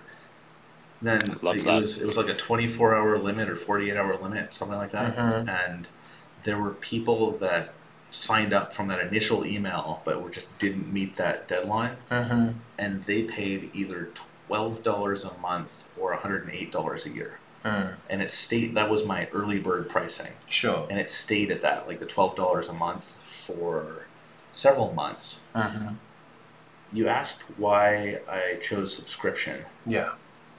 The way that I decide that, or the way that I framed it in my mind was, if the value of the thing goes down over time, it should be a one-time purchase. That would be like buying a movie, because like you watch it once, but you're not going to watch it like hundreds of times. Yes. I hope. Or buying a song where you would listen to it hundreds of times, but it's still like the value goes down after a while. Yeah. And then on the other end, something like the value of hosting your blog only goes up the longer the blog has been there and the more content has been there. So that should be a subscription. Right. Or the value of access to everything on Netflix. goes up over time because they're getting more and more stuff. Yes. And I saw my site is something where the value, it's not quite like Netflix. Like, it doesn't go up forever. Like, eventually someone will just know Elixir really well and not need any more of my videos. Yeah. But for, for the short to medium term future, the value of the site is going up and up and up. Like, when I first started selling any content, I had like just a couple premium videos and maybe 20 free ones, and those included like source code links for paying members, whereas people who weren't paying didn't get links to the source code. But now I have, well over 100 videos. Yeah. And maybe, I don't know, 15 or 20 of them are premium. Actually, maybe a bit more than that. I'm aiming for between 1/3 to 1/2 paid. Yep. And the rest free. Okay. And how do you minimize that churn rate? You did just mention it just now. There's, I think we may have discussed this before together. You think there's something like if someone like went through your whole video library and learned it all really well, they'd probably need several months to a year to sort of like really get Elixir down, and then like so there you've just come up to the 1 year mark now. So how many of those first initial subscribers have purchased again or have stayed on past that 1 year mark? It hasn't quite come up to the 1 year mark. Oh, okay, it hasn't. It will this coming week though. Okay. So no pressure. far, based on my churn rate, Yeah. I don't know past year because it hasn't been past year, but Sure. based on the churn rate, the average person is going to stay longer than a year. Okay, I've had very low churn, and I don't know if it's because of how niche it is, or how personalized it is, or the fact that I've kind of gone with the freemium high price model. So the price is high enough that people that are price sensitive probably aren't buying, and they're just watching the free stuff. Yeah. Which is still good because that gets me, like they're sharing it, my YouTube videos, and they're retweeting pretty much every time I tweet something out. So it's like, I really appreciate the free users, and I'll keep making stuff for them. Great. But those people that are like, now the price is $21 a month. Okay. And most people that are paying that, I suspect, either have a good paying software job, or they're using Elixir at work, or their work is paying for it, so they don't care. So those people aren't going to churn much. So how, okay, you've got a real specific niche there. How much of your user base is sort of the, I don't know if prosumer is the wrong term, but it's like they are using your content. I mean, how many people do you think are using this coding language professionally? How many people are sort of like interested? They're hobbyists. I think for my paying subscribers, about half of them are actually using Elixir at work. I think a lot of them are either evaluating using it at work, or they're learning it so they can do it next. Like, there are a lot of, I would say the majority of my subscribers use some other language at work as well. Even if they're using Elixir, maybe they're primarily Ruby people, but they've hit some scaling limitations with Rails, or they've got a chat client, or they've got an API that they want to rewrite in Elixir. And can you walk us through the process of how, when you do raise prices, how you actually do that, how you implement a price hike? Ben, I know you haven't raised your prices yet, have you, Ben? No, not at all. Not at all, but you are. Do you want to just share a bit about your interest in that, Ben? Because I'm sure there are plenty of other people like you. Like, can you tell us a bit about your subscription model and what you envision for it? Is it like Mark's at all in that sense? Well, I'm definitely not that far along. I've just put a few articles behind a paywall. By a few, you mean 50, but yeah. No, like right? most of them. No, oh what? No, most of them are free. Like about. Oh, okay. Sorry, your total. About 45 articles are free, and then the rest are just behind the paywall. But okay, yeah. I'll add but I to meant it the over total. time. Okay. Yeah, but like it's the perfect it's the perfect business model, isn't it? Because you just keep people as long as they don't churn. It's revenue every single month. It's hard to beat. I do like the predictability for sure. And so, how do you actually raise it? So you went from $8 to, what was the first hike? To 12, although that was like the very, very beginning, and I Yeah. think it just depended on whether if people had emailed me personally asking for the thing before I even put out the survey Okay.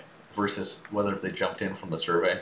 So it's only those real So it was early like birds basically it was that like got that. $12, then 15, then 18, and now 21. And so each time you put out an email to everyone, you say, hey guys, raising prices. Yeah, And- I email an update once every time I feel like it. It's about averaging once every other month, and I just I give links to the videos I've put up, to useful things related to Elixir, like maybe if a new version of some popular library came out, or there was a good conference talk or something like that.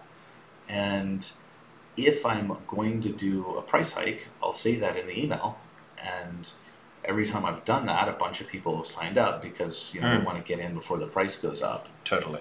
So that has kind of helped growth. It's almost like raising the price is like doing a sale. Yeah. Because it gets the same sort of incentive for people to act. It's so much better. It's like you're raising the price, so going forward you're going to get more money. Yeah. And in the short term, like in the few days ahead of you raise the price, so you're going to get more sales. What I've been doing is like I have a sale. It's a 3-day promotion, but it's a discount, so it's like it's sort of eating into my profit margin because I'm like, well, yeah, come and get the price. Come and get the course at a discount. And sure, plenty of people do sign up, quite a few, but I have had very few sales at the actual set price, like the actual full price. Not many. So I'm starting to think for myself, how do I transition to a subscription model? Because I'm starting to see the shortcomings of doing sort of a monthly, 3-day promotional launch for every course that I put out. I'm putting out a course every month at the moment. And so, yeah, I'm just so impressed by the way you've managed to get this. It's like sufficient price hike, like $8 to $21 is more than double of what it was within a year of beginning. And your user rate is going up, and so your revenue is going up. It's just really, really great. Are there any things looking back over the last year, or just on that subscription model and pricing, you feel you could have done better or differently at all? It's really hard to say. If I had more savings, like if I hadn't just kind of crashed and burned out of a startup, I probably would have kept everything free longer. Okay. Because that would lead to faster growth. Like when everything's free, you'll get a lot of people trying to help you out.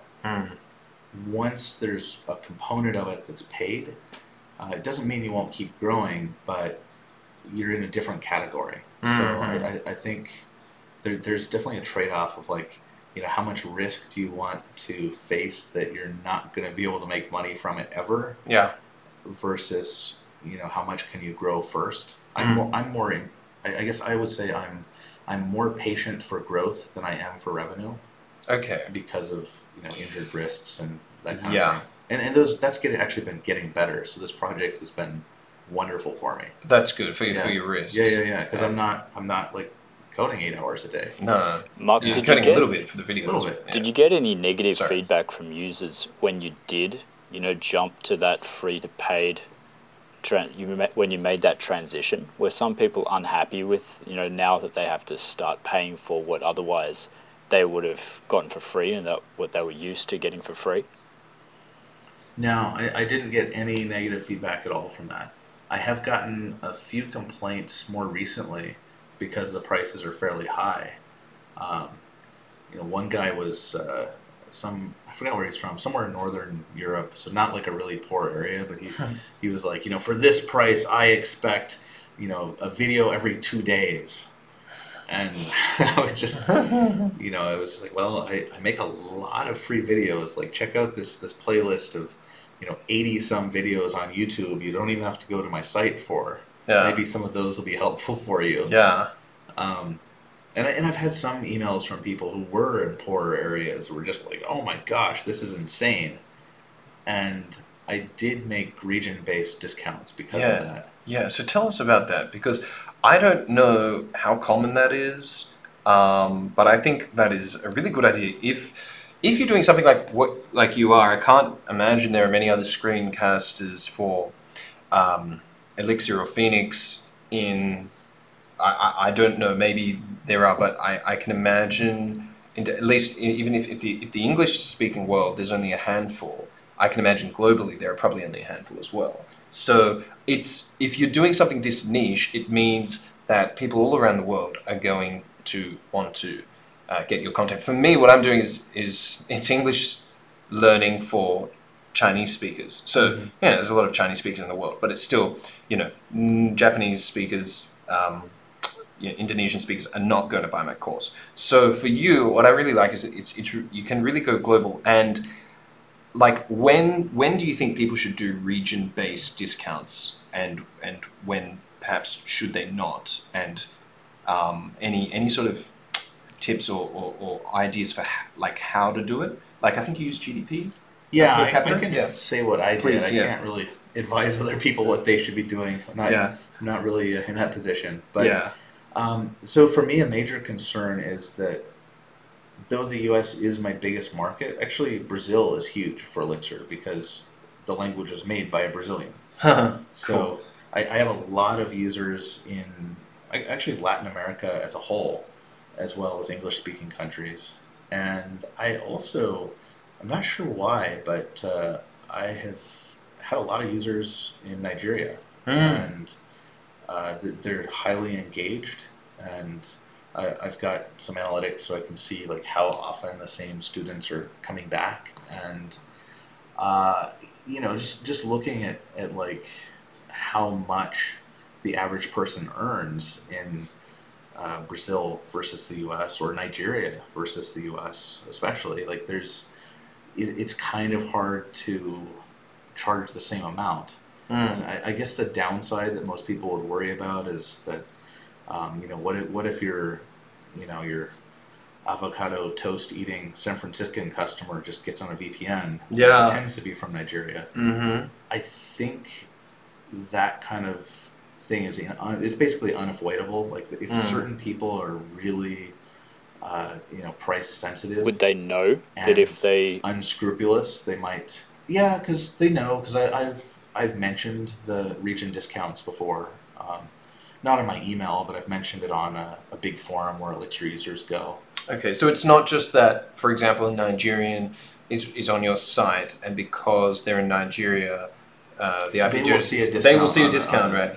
So, but you're not okay. So you didn't have to sort of make it public that you are.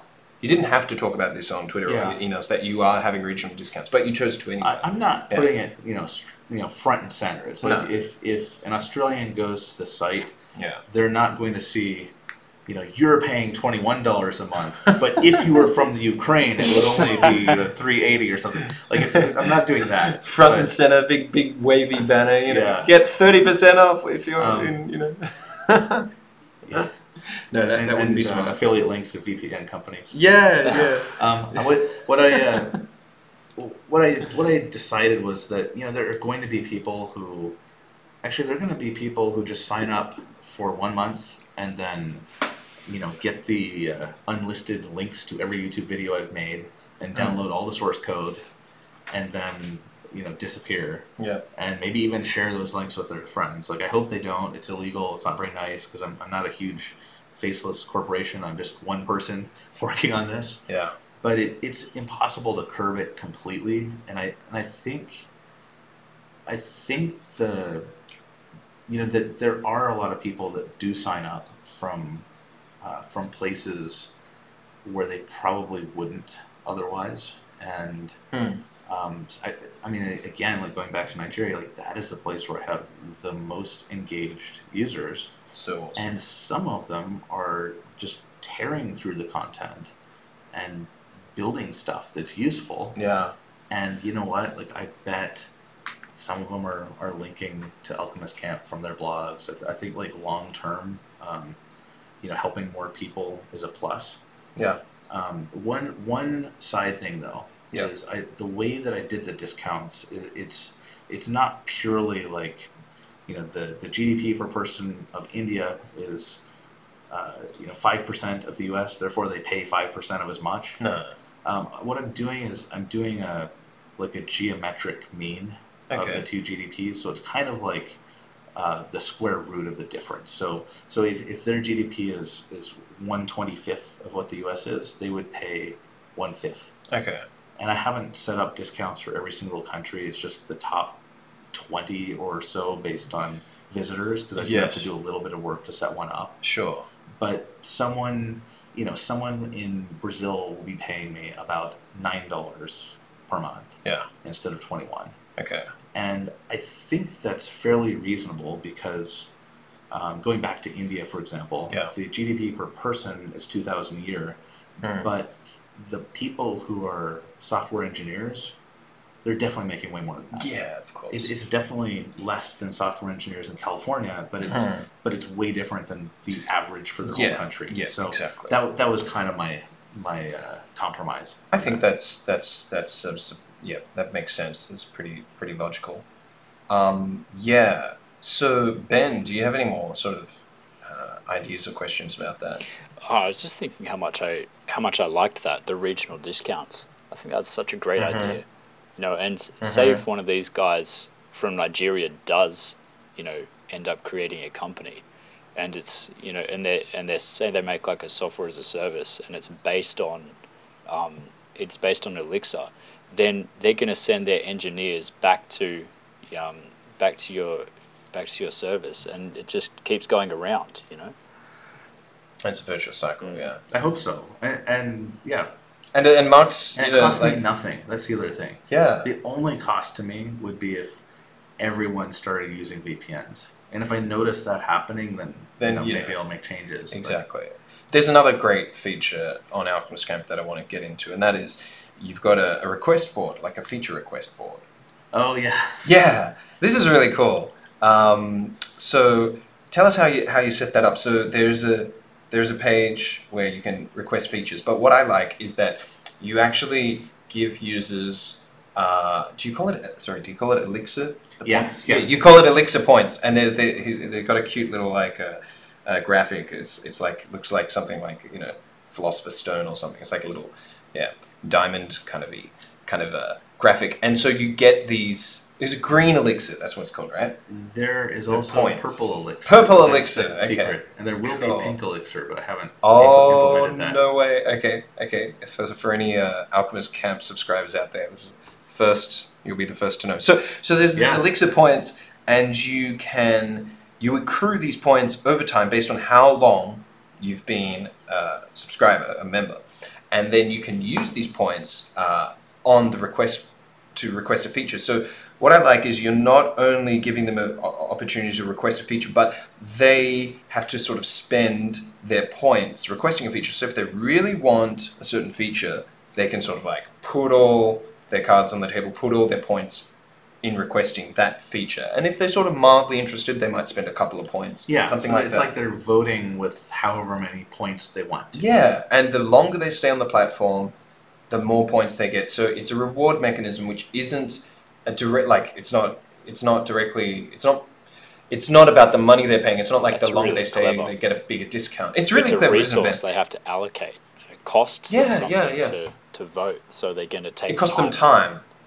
Yeah, because they need to stay longer on the platform to get those points. So that's really good. And so it rewards long-term users, for their loyalty, and so it gives them, it's almost like a voting rights. There is some like it may help with retention, like you're talking about. Yeah. I wasn't thinking about that primarily when I made it, but I am really interested in gamification. And just a quick shout out to a book that I really enjoyed. Okay. It's by a guy named Yukai Zhou, or it's spelled Chou. This is Taiwanese American. Oh, okay, yeah. And his book is called Actionable Gamification: Beyond Points leaderboards, and badges. And it's basically One for the you, Liam. most in-depth, comprehensive Totally. book on gamification I've ever read in my life. Okay, I've got to read this I'll because link to that as well. yeah, as everyone will know, in the last episode, there was Yeah. I've So hit some. the one sentence version of it is there are about 8 core drives for behavior within gamification. Most companies just focus on 3 or so, and Okay. they're the most negative ones. Wow. So, like, I don't want it to be a slot machine. I don't want it to be like a casino Yeah. of like where it's my variable reward. Uh-huh. I don't want someone coming back because they're afraid their Farmville crop will wither if they don't log in every 8 hours. I want some level of achievement and ownership, and probably can't work a higher purpose into Alchemist Camp, but totally could with language learning stuff. Totally. So it's, you know, I saw the feature requests mostly as a way to give the users more ownership of the project and the site. And I wanted to have a way that I could balance 3 groups fairly equally. One is just me, because I'm the one doing all the work and making all the stuff. The second is the paying users, because they're the ones funding it all and making it possible for me to do it. And the third is just the wider group of free users, because the vast majority of everyone that finds Alchemist Camp and the vast majority of, you know, the ideas and everything else comes from them. So I give myself a lot of green elixir. Right. And I give paying members 1 green elixir per day. And the free members get 1 per week. Oh, they get free. Sorry, the free members get elixir too. Yeah, they do. Cool. They do. I mean, if it's something that only free users want, it can still win. Yeah. If it's something that only paid users want, it can still win. If it's something only I want, it can still win. Yeah. But they're roughly balanced. And tell us about the results, because I remember there was a case where one guy just put all his elixir on one feature. He's like a poker player. All in. Oh my It gosh, is just, yeah. and I think he was the only one who wanted this feature, something like that. This is, and actually once I made the first video on it, he commented on the video. What did he He say? was like, yeah, 1 for, and then he said it was username. Okay, he's like, I got what I came for. Yeah. Wow. Yeah, and so I've had some, paying really users for almost a year that have like 250 green elixir. Okay. And, they have realized this and they're like, oh, cool, thank you. I feel like, I really feel rewarded. Yeah. But they've been voting for stuff they're interested in, usually like 5 elixir. You don't have like a 10. power-hungry, super old user who's like Emperor Palpatine. Just drops everything. Unlimited power! Well, they are. Well, the elder alchemists, I guess we can call them. They are throwing a lot of votes, like, because they've almost all noticed, and they're like, throwing their weight 5 or around 10 points on multiple things, and then emailing me telling me they think it's a cool feature. Yeah. I like it. Yeah. But yeah, this one guy who's only he was on for free for several months. He's been paid for like a little over 1 month. I think he had 42 elixir or something like that. Something like that. And the request was for test-driven development, which almost nobody's asked for. I've had a few people ask for it. Interestingly, almost all of them are from India. This user isn't. But he just really wanted that. And so he wrote the request. Then as soon as because with each request, as soon as a user makes their request, I actually have to grade it and say how difficult I think it will be, like how much of my effort it'll take. So the rank for the feature and content requests is number of votes divided by difficulty. Okay. That way, someone asking me for me to change like a couple of words of text is obviously I'm going to respond to that faster than someone asking for some huge new feature on the site. It's very transparent. I like that system. Once it was graded, for the difficulty, this user just dropped every single point of elixir he had, and that feature won. And I've recorded the first 2 videos on it, published the first one. Next one's going to go out in a day or 2. So Okay, cool. Yeah. And he's happy about that. he's He's he stoked. is. He needs to test. And you know what? I think long term, short term already, the engagement on my site has gone up quite a bit. Like, people are checking more often. They're not just looking at the feature requests, but they're actually spending more time learning as well. Like, they're going through the earlier videos, maybe trying to decide what they want to request, but somehow it's gotten some positive influences on that side, and it's also given me good ideas. Like, people, like the users, found stuff I didn't even know about. And Right. sometimes I'm like, wow, that does look like a neat framework to check out. Okay, so it's like it's great. It's like you're sort of outsourcing, not totally, because I mean you're still the main, the creator here, but Yeah. you are to some degree outsourcing the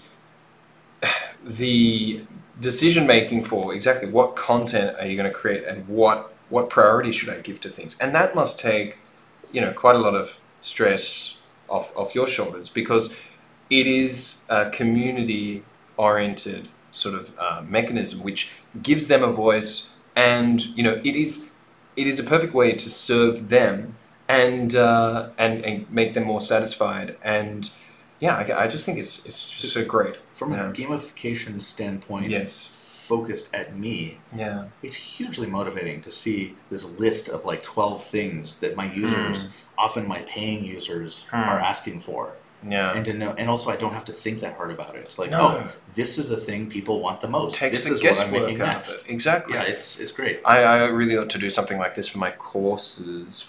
I did do a little poll once a couple of months ago. I asked people, like, what would like a course topic would you prefer for the next vocab course? Would you prefer a vocab course based around food or sport or something else?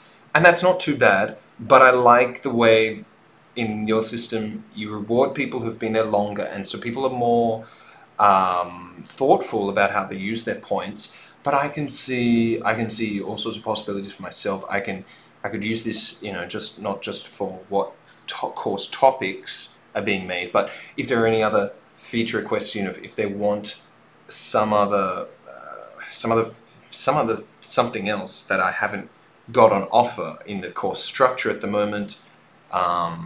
I haven't thought of a way to actually sort of set it up, but I'm really interested in this idea myself for my platform. Weighting the number of votes each person gets might be difficult, but you can do user voice. Like, that's like a third-party tool for feature voting. Okay, and so they have... I don't know if they have Chinese or not, but you can check it out. Yeah, I could check it out. But they have some sort of a point mechanism thing like that.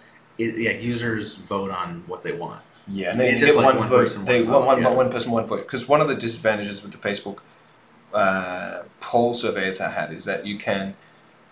Oh, no, I did go and check this. You can turn off that setting. I think the default setting is people can vote for more than one option, but the non-default, if you can, I think you can toggle that off so people can only vote for one thing at a time. Anyway, not to get into the weeds about this, but I just think the whole idea is really great. So yeah, I think I just want to sort of go a little further. Screencasting, right? It's a really big thing now, and it's so well suited for learning code. You've mentioned a couple of other screencasters. I think a guy who does Python or anyway, Rails, Chris Oliver. That's Go right. Rails.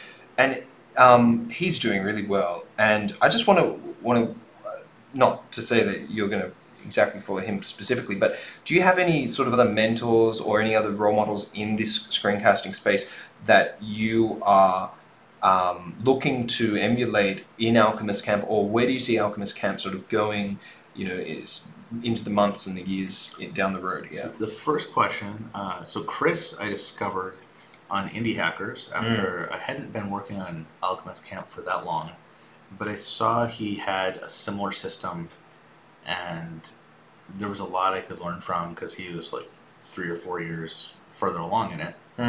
And I liked his business model. I liked, that he's only got like I think 9,000 YouTube subscribers, but it's making over 25,000 a month, I think. Yeah. Which, wow. yeah, I mean, That's great. I would be happy just to get up to like covering my living expenses. Yeah. I'm covering more than my rent, so that's well done. We're getting maybe a few more months, I hope. But one screencaster that I have followed for a good while, especially through his podcast, is Jeffrey Way. Jeffrey Way, who made Lyricasts, which is gigantic. And what Lyricasts? Lyricasts. He teaches Laravel and PHP. Okay. But he's just really good at teaching things.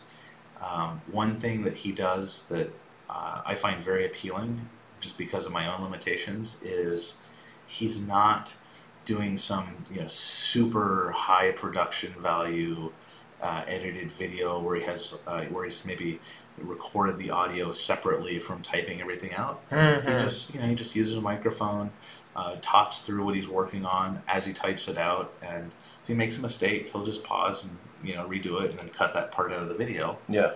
And that's a level of production that a single person, even one who's just getting started out, can do. Yes. And it's the value in what he's doing, teaching PHP and Laravel, or what I'm doing. It's not from having a really flashy video. No. I mean, maybe if you're doing a totally different business model and you're being like an influencer, or maybe you're doing one-off sales at a high ticket price, then you have to put way more investment into that side. Yeah. But for what I'm doing, I think, just more work on the actual content that helps people, and then maybe way down the road invest more into the presentation of it. I think that's what Chris did, right? I think you mentioned he's sort of improved the optics a little bit recently, but on some of his free YouTube videos or some of his, but he's pretty much taken the same approach. I think just by virtue of how people learn, like if you just try to do one perfect video per month or something, you're not going to improve as fast as if you just put out stuff where you're trying, but it's less perfect, like every single week or twice a week. Totally. Ben, do you have any thoughts on that? I mean, it's interesting. It depends so much on who the audience is and like what purpose you're making it for. Like I went to a talk given by the CEO of Masterclass. Do you guys know Masterclass? I do. Sounds familiar. Yeah, no, I see their Facebook ads. It's like really high level. It's like Udemy, but it's like the tutors or the teachers are all famous people. Like it's all like, exactly. Like right? The highest, I've seen these ads. Level. So there's talks by like Dustin Hoffman, and they said they have one. I think that he said they have one by Steph Curry. The NBA player. Yeah. Oh yeah. But it's like, in Taiwan. what's massive to that business? Everyone's model, got a huge, and it took them a little while to work it out. Is that to get those people to teach those classes? Yeah. They have to have amazing quality production. They have to make them look good. Of course. They're That not makes going to be sense. satisfied with something that's just strung together.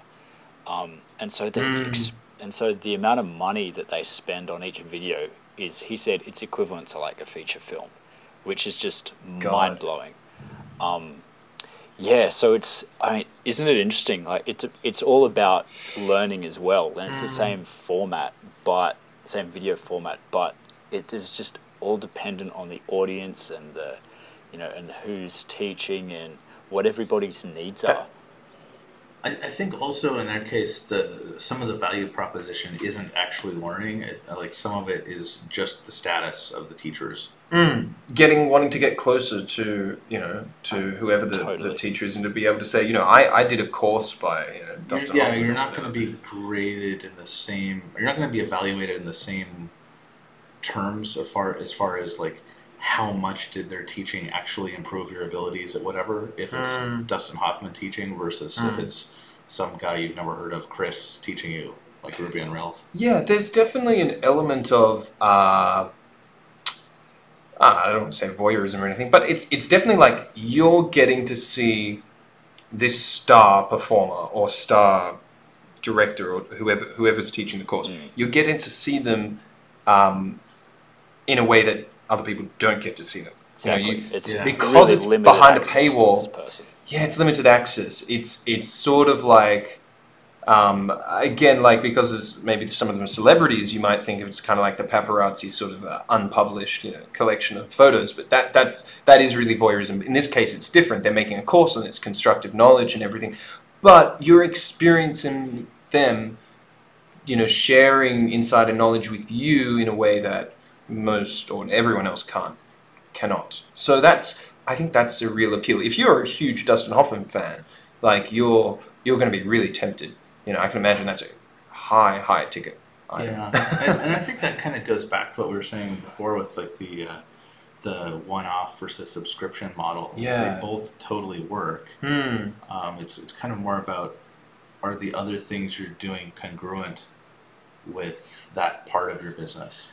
Yeah. Like if you're doing one-off sales and you don't bother sending emails very often, or you have like an ugly sales page, that's going to hurt you a lot more than if it's a subscription model. Yes. And on the contrary, like if you've got a subscription model, but you spend most of your time working on email sequences or something like that, you may have other problems. Yes. I think that's so important to building your business, is finding out what, which one of these many options to go with. Like, I'm sure it wasn't easy for Masterclass to, put together such a high production value video. Like, that's so complicated, so much harder to do than a quick, YouTube video. But it's what they had to do.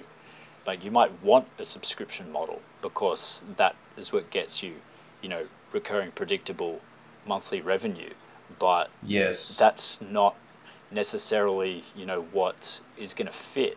I'm kind of finding that with my business. I'm thinking that e-commerce might be more of a better way to monetize than what subscriptions are. I think you've had most of your profits come from a couple of Shopify sales now, right? Yeah, exactly. Yeah. So, that's you just have to listen to that. Yeah. You have to look for exactly just various, channels for profits. And so just sort of I think we're sort of coming around to sort of a natural kind of conclusion here, Mark, but tell us if you have anything more you want to share. But I could answer your last question. Oh, please. Yes, sorry. The next plans. Yes, no, I think that's right. So I'm going to keep doing Alchemist Camp. I'm going to keep growing it.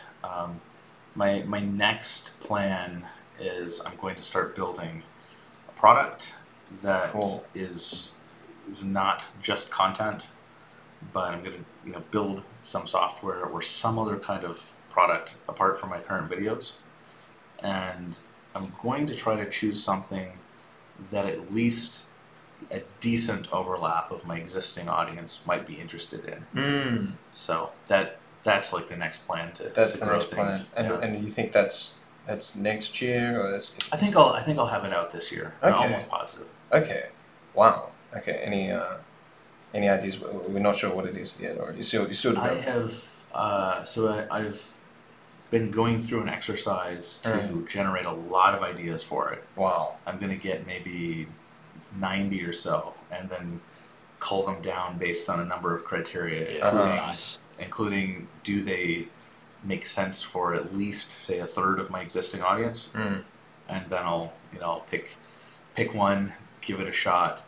If the initial feedback is bad, then I'll go to my second choice, and so on down the list. I'm a big fan of that idea.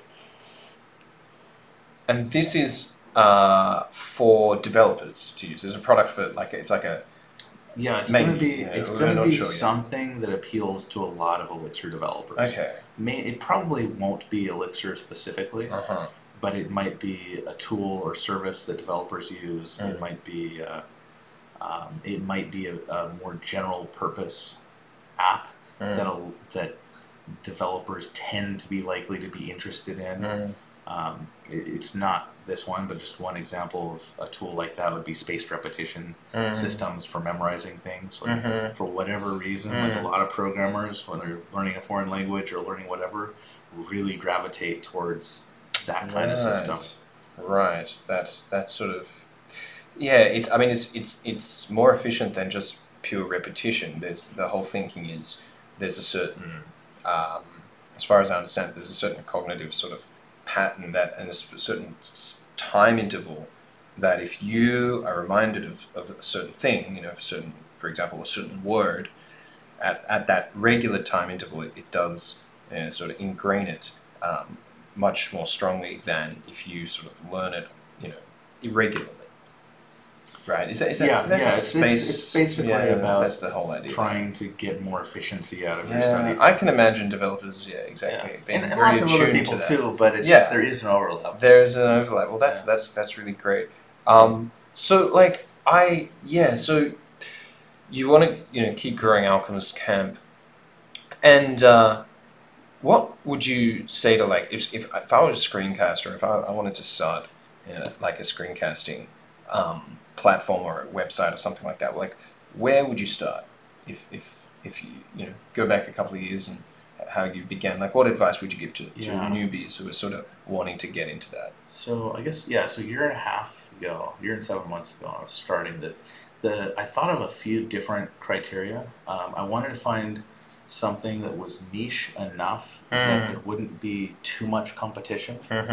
I wanted to find something where the potential audience would be willing to spend money on it. And I know that's true for coding screencast because of Jeffrey Way and Chris Oliver and many other people. I also wanted something where learning that thing myself would give me an advantage for future things I want to do. So, for example, one programming language which I considered is Rust, which is an up-and-coming programming language growing very quickly. A lot of people that use it are working at huge companies, like Dropbox used it. It's good for making very small, very fast code, but it's a lot of work to make stuff with it. And it's kind of got a high learning curve. So it's good for patches, that kind of thing. It's good for making low-level stuff. Like it's used for Firefox, like a web browser. It's used for very low-level, high-performance, like networking protocols and systems. And the reason I didn't choose it is because while it's intellectually interesting, and while there is a market at least as good as Elixir's, at the end of teaching this for 2 or 3 years, I've gotten really good at Rust, which is great if I want a job at Netflix or Microsoft or Dropbox, but it's not good if I want to be an entrepreneur and build my own thing because it's too low level. I want something where I can build quickly, like Elixir. So I would just say, think of what the market opportunity is and how interested you are, but also think a little bit about what it will do to your skills as they apply to things you're interested in doing in the future. Yes. This comes back to something I saw, and it wasn't not a coder or a screencaster, but like a guy who made a course about filmmaking. He's making a mozza from that course, actually. It's apparently, I think it's top 1% highest grossing courses on Teachable. And he was talking about look, the whole approach with this e-learning industry that's happening now is you don't have to necessarily be masterful at what you're teaching to begin with. You just need to know sufficiently more than the average person. So I think this is really important to realize is that especially when when you apply sort of a formal education sort of framework or thinking to this kind of thing, the barriers really aren't there as long as you have the knowledge and the skill to start teaching the basics to someone while you master the more advanced level stuff. you grow and you teach others how to grow their skills. It's really beautiful. Totally agree. And can I share one more link with you? Please, yes. It's How I Tricked Myself into Being Awesome. It's a blog post by Chris Strong. Okay. Who basically taught himself various technologies, blogged about them every day, and wrote like 3 books within a year and a half or something. And he had kids, and it was like, Oh my God. like, yeah, he just like came up with this system, taught himself stuff, taught the internet as he did it, and made books out of it, and Gee. it's pretty awesome. Who's this guy? Okay, man, Yeah. we gotta get onto that link. That sounds fantastic. Yeah. Yeah, Got a few links to share. Got some homework for do. everyone to do. We do. And I just have one last like kind of thing that's kind of itching me. I'm so curious about that because you just talked about. Sorry, you're bringing up ideas. Like this is a blast. Yeah, this is great. The last thing about you just mentioned that you were just considering doing that other language, which is quite popular right now. Rust. Okay, I'm really interested. Like, which I am learning now. You're learning I now don't on the side. want to be, but it's fascinating. And Okay. I like can't stop myself from spending like half an hour a day on it at least. Just checking it out. Yeah. Like, what is okay?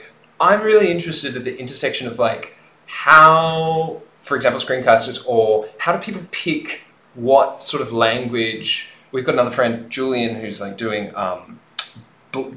blockchain dApps, right? Decentralized apps for on but block. he's really considering like all kinds of other Yeah, possibilities. he's looking at all this other stuff. So I always hear you guys like talking about like, what's the latest upcoming thing? There's a and I'm so definite interested. natural selection of these things, isn't there? And it can be hard to pick which one's going to be, the next JavaScript or whatever. And that's interesting because, like, I'm teaching English, like English ain't going away anytime soon, and like it's just like I'm just thinking about English like, will oh my, I think English is gonna win, and I'm just thinking to myself like, oh my God, like what if I was like I had to choose between one of these, and I just read the news, some news that Netflix is now using this language, and I'm thinking like, oh, this is gonna spike the demand, like. I think people worry too much about that. Yeah, okay. I think it's so interesting. So you know what, like that. This goes back to earlier in our talk. That language that I used when I got into Groupon was called CoffeeScript. Yeah, what is that? It's a compiled to JavaScript language. It was like this log coffee grown in Java? No, I don't know. But it looks like. Sorry, that was very non-technical inference. It kind of looks like a cross between Ruby and Python. Like it had significant white space like Python, and it was very clean, and it just removed a lot of problematic things in JavaScript. Hugely popular in 2013. Nobody uses it now. Backbone.js, that front-end framework I used, was hugely popular in 2013. Nobody uses it now. I pretty hyper-specialized on both while I was learning and trying to get a job. And it got me, past the point at which I was useful to a company like Groupon. And nobody uses it now. And I'm totally fine with that. Yeah. Like, it still helped me a ton. And maybe, I was at a very low level, so my goal was just get a job at like a good Silicon Valley unicorn, or even, a pretty good one that's on its way down. But if someone, actually I believe Chris Strong, that same guy I just mentioned, did write a book on Backbone.js. And you know what, like the book still raised his profile, and then he did books about other things. Yeah. So I think even if you pick the wrong thing, you can still gain significantly from it, and then just change to something. Leapfrog onto something else. Jump ship. Yeah. Obviously, it's best if you pick the thing that's going to become gigantic, but I think even picking the wrong niche is be fine. adaptable. Yeah. So there you go. Don't overthink it. Go with what you're interested in and what you think is going to develop your skills in the direction that you want to head in. Just keep moving forward. Yeah, totally. Fantastic. Well, Mark, it has been an absolute pleasure to have you on the Create Your World podcast today. I am so honored. And Ben, we have some links to share, don't we? Absolutely, we do. Thank you for those stories, Mark. Including- That was Well, fantastic. thanks, both of you. I enjoy. This is like the first podcast of this type I've been on. Really? Yeah. Oh my god! Wow. I was thinking to myself, you must do this all the time because you've done such a great job. Where can our listeners find you, Mark, if they want to learn Elixir and Phoenix and or your Twitter handle? And see the upcoming project. Yeah. See the launch. I think probably the best place to go would be go to alchemist.camp. That's actually the domain. The TLD is camp. So alchemist.camp/podcast. And I have a few podcasts. They're very short, not like this one. And it's just me. But I've got a few that talk about, my ideas about bootstrapping and learning and just stuff of general interest where even if you're not an Elixir person, you might find something useful. Great. So that's more of a general use, Yeah. something everyone can tune into. So there you go, guys. If you're interested in Mark's ideas and if you found his stories really inspiring and engaging, look, he's got some more tips for you guys with that podcast. So that's alchemist.camp/podcast. Yep. And we've also, you've also got an ESL blog or English teaching blog for anyone who's interested in that. I do. It's toshuo.com. TOSOU. toshuo.com. It's not ideal, but it is 6 characters. There you go. Yeah, We'll link it's to pretty that as old, well. though. That's like me of 2007. That's what you'll find there. Oh, but I'm sure a few people would like to dig more into that because that was a very interesting stage of your life. Yeah, excellent. And Twitter? I have Alchemist Camp Oh. and Logic Mason. Logic Mason. Yeah. Now that's a memorable name. That is. Okay, well, Ben, anything more from your end? Nope, that's it. Okay, well, thanks to everyone for listening. And if you haven't left us a review on the iTunes podcast app, is it the iTunes or the Apple podcast? I think it's Apple Podcast. It's the Apple podcast. Yeah. Yeah. If you haven't left us a review, guys, we haven't had a review yet. So if you would, I'll leave one. oh, thanks. Yeah, why not? Okay, he's our number one fan. Thanks, Mark. And yeah, but This is the guys, best make sure episode you yet. best episode yet, totally. And just leave a review if you like, and don't forget to hit subscribe. And we'll be back next Friday for more. Okay, guys. Beauty. See you next time. See ya. Thanks. See ya.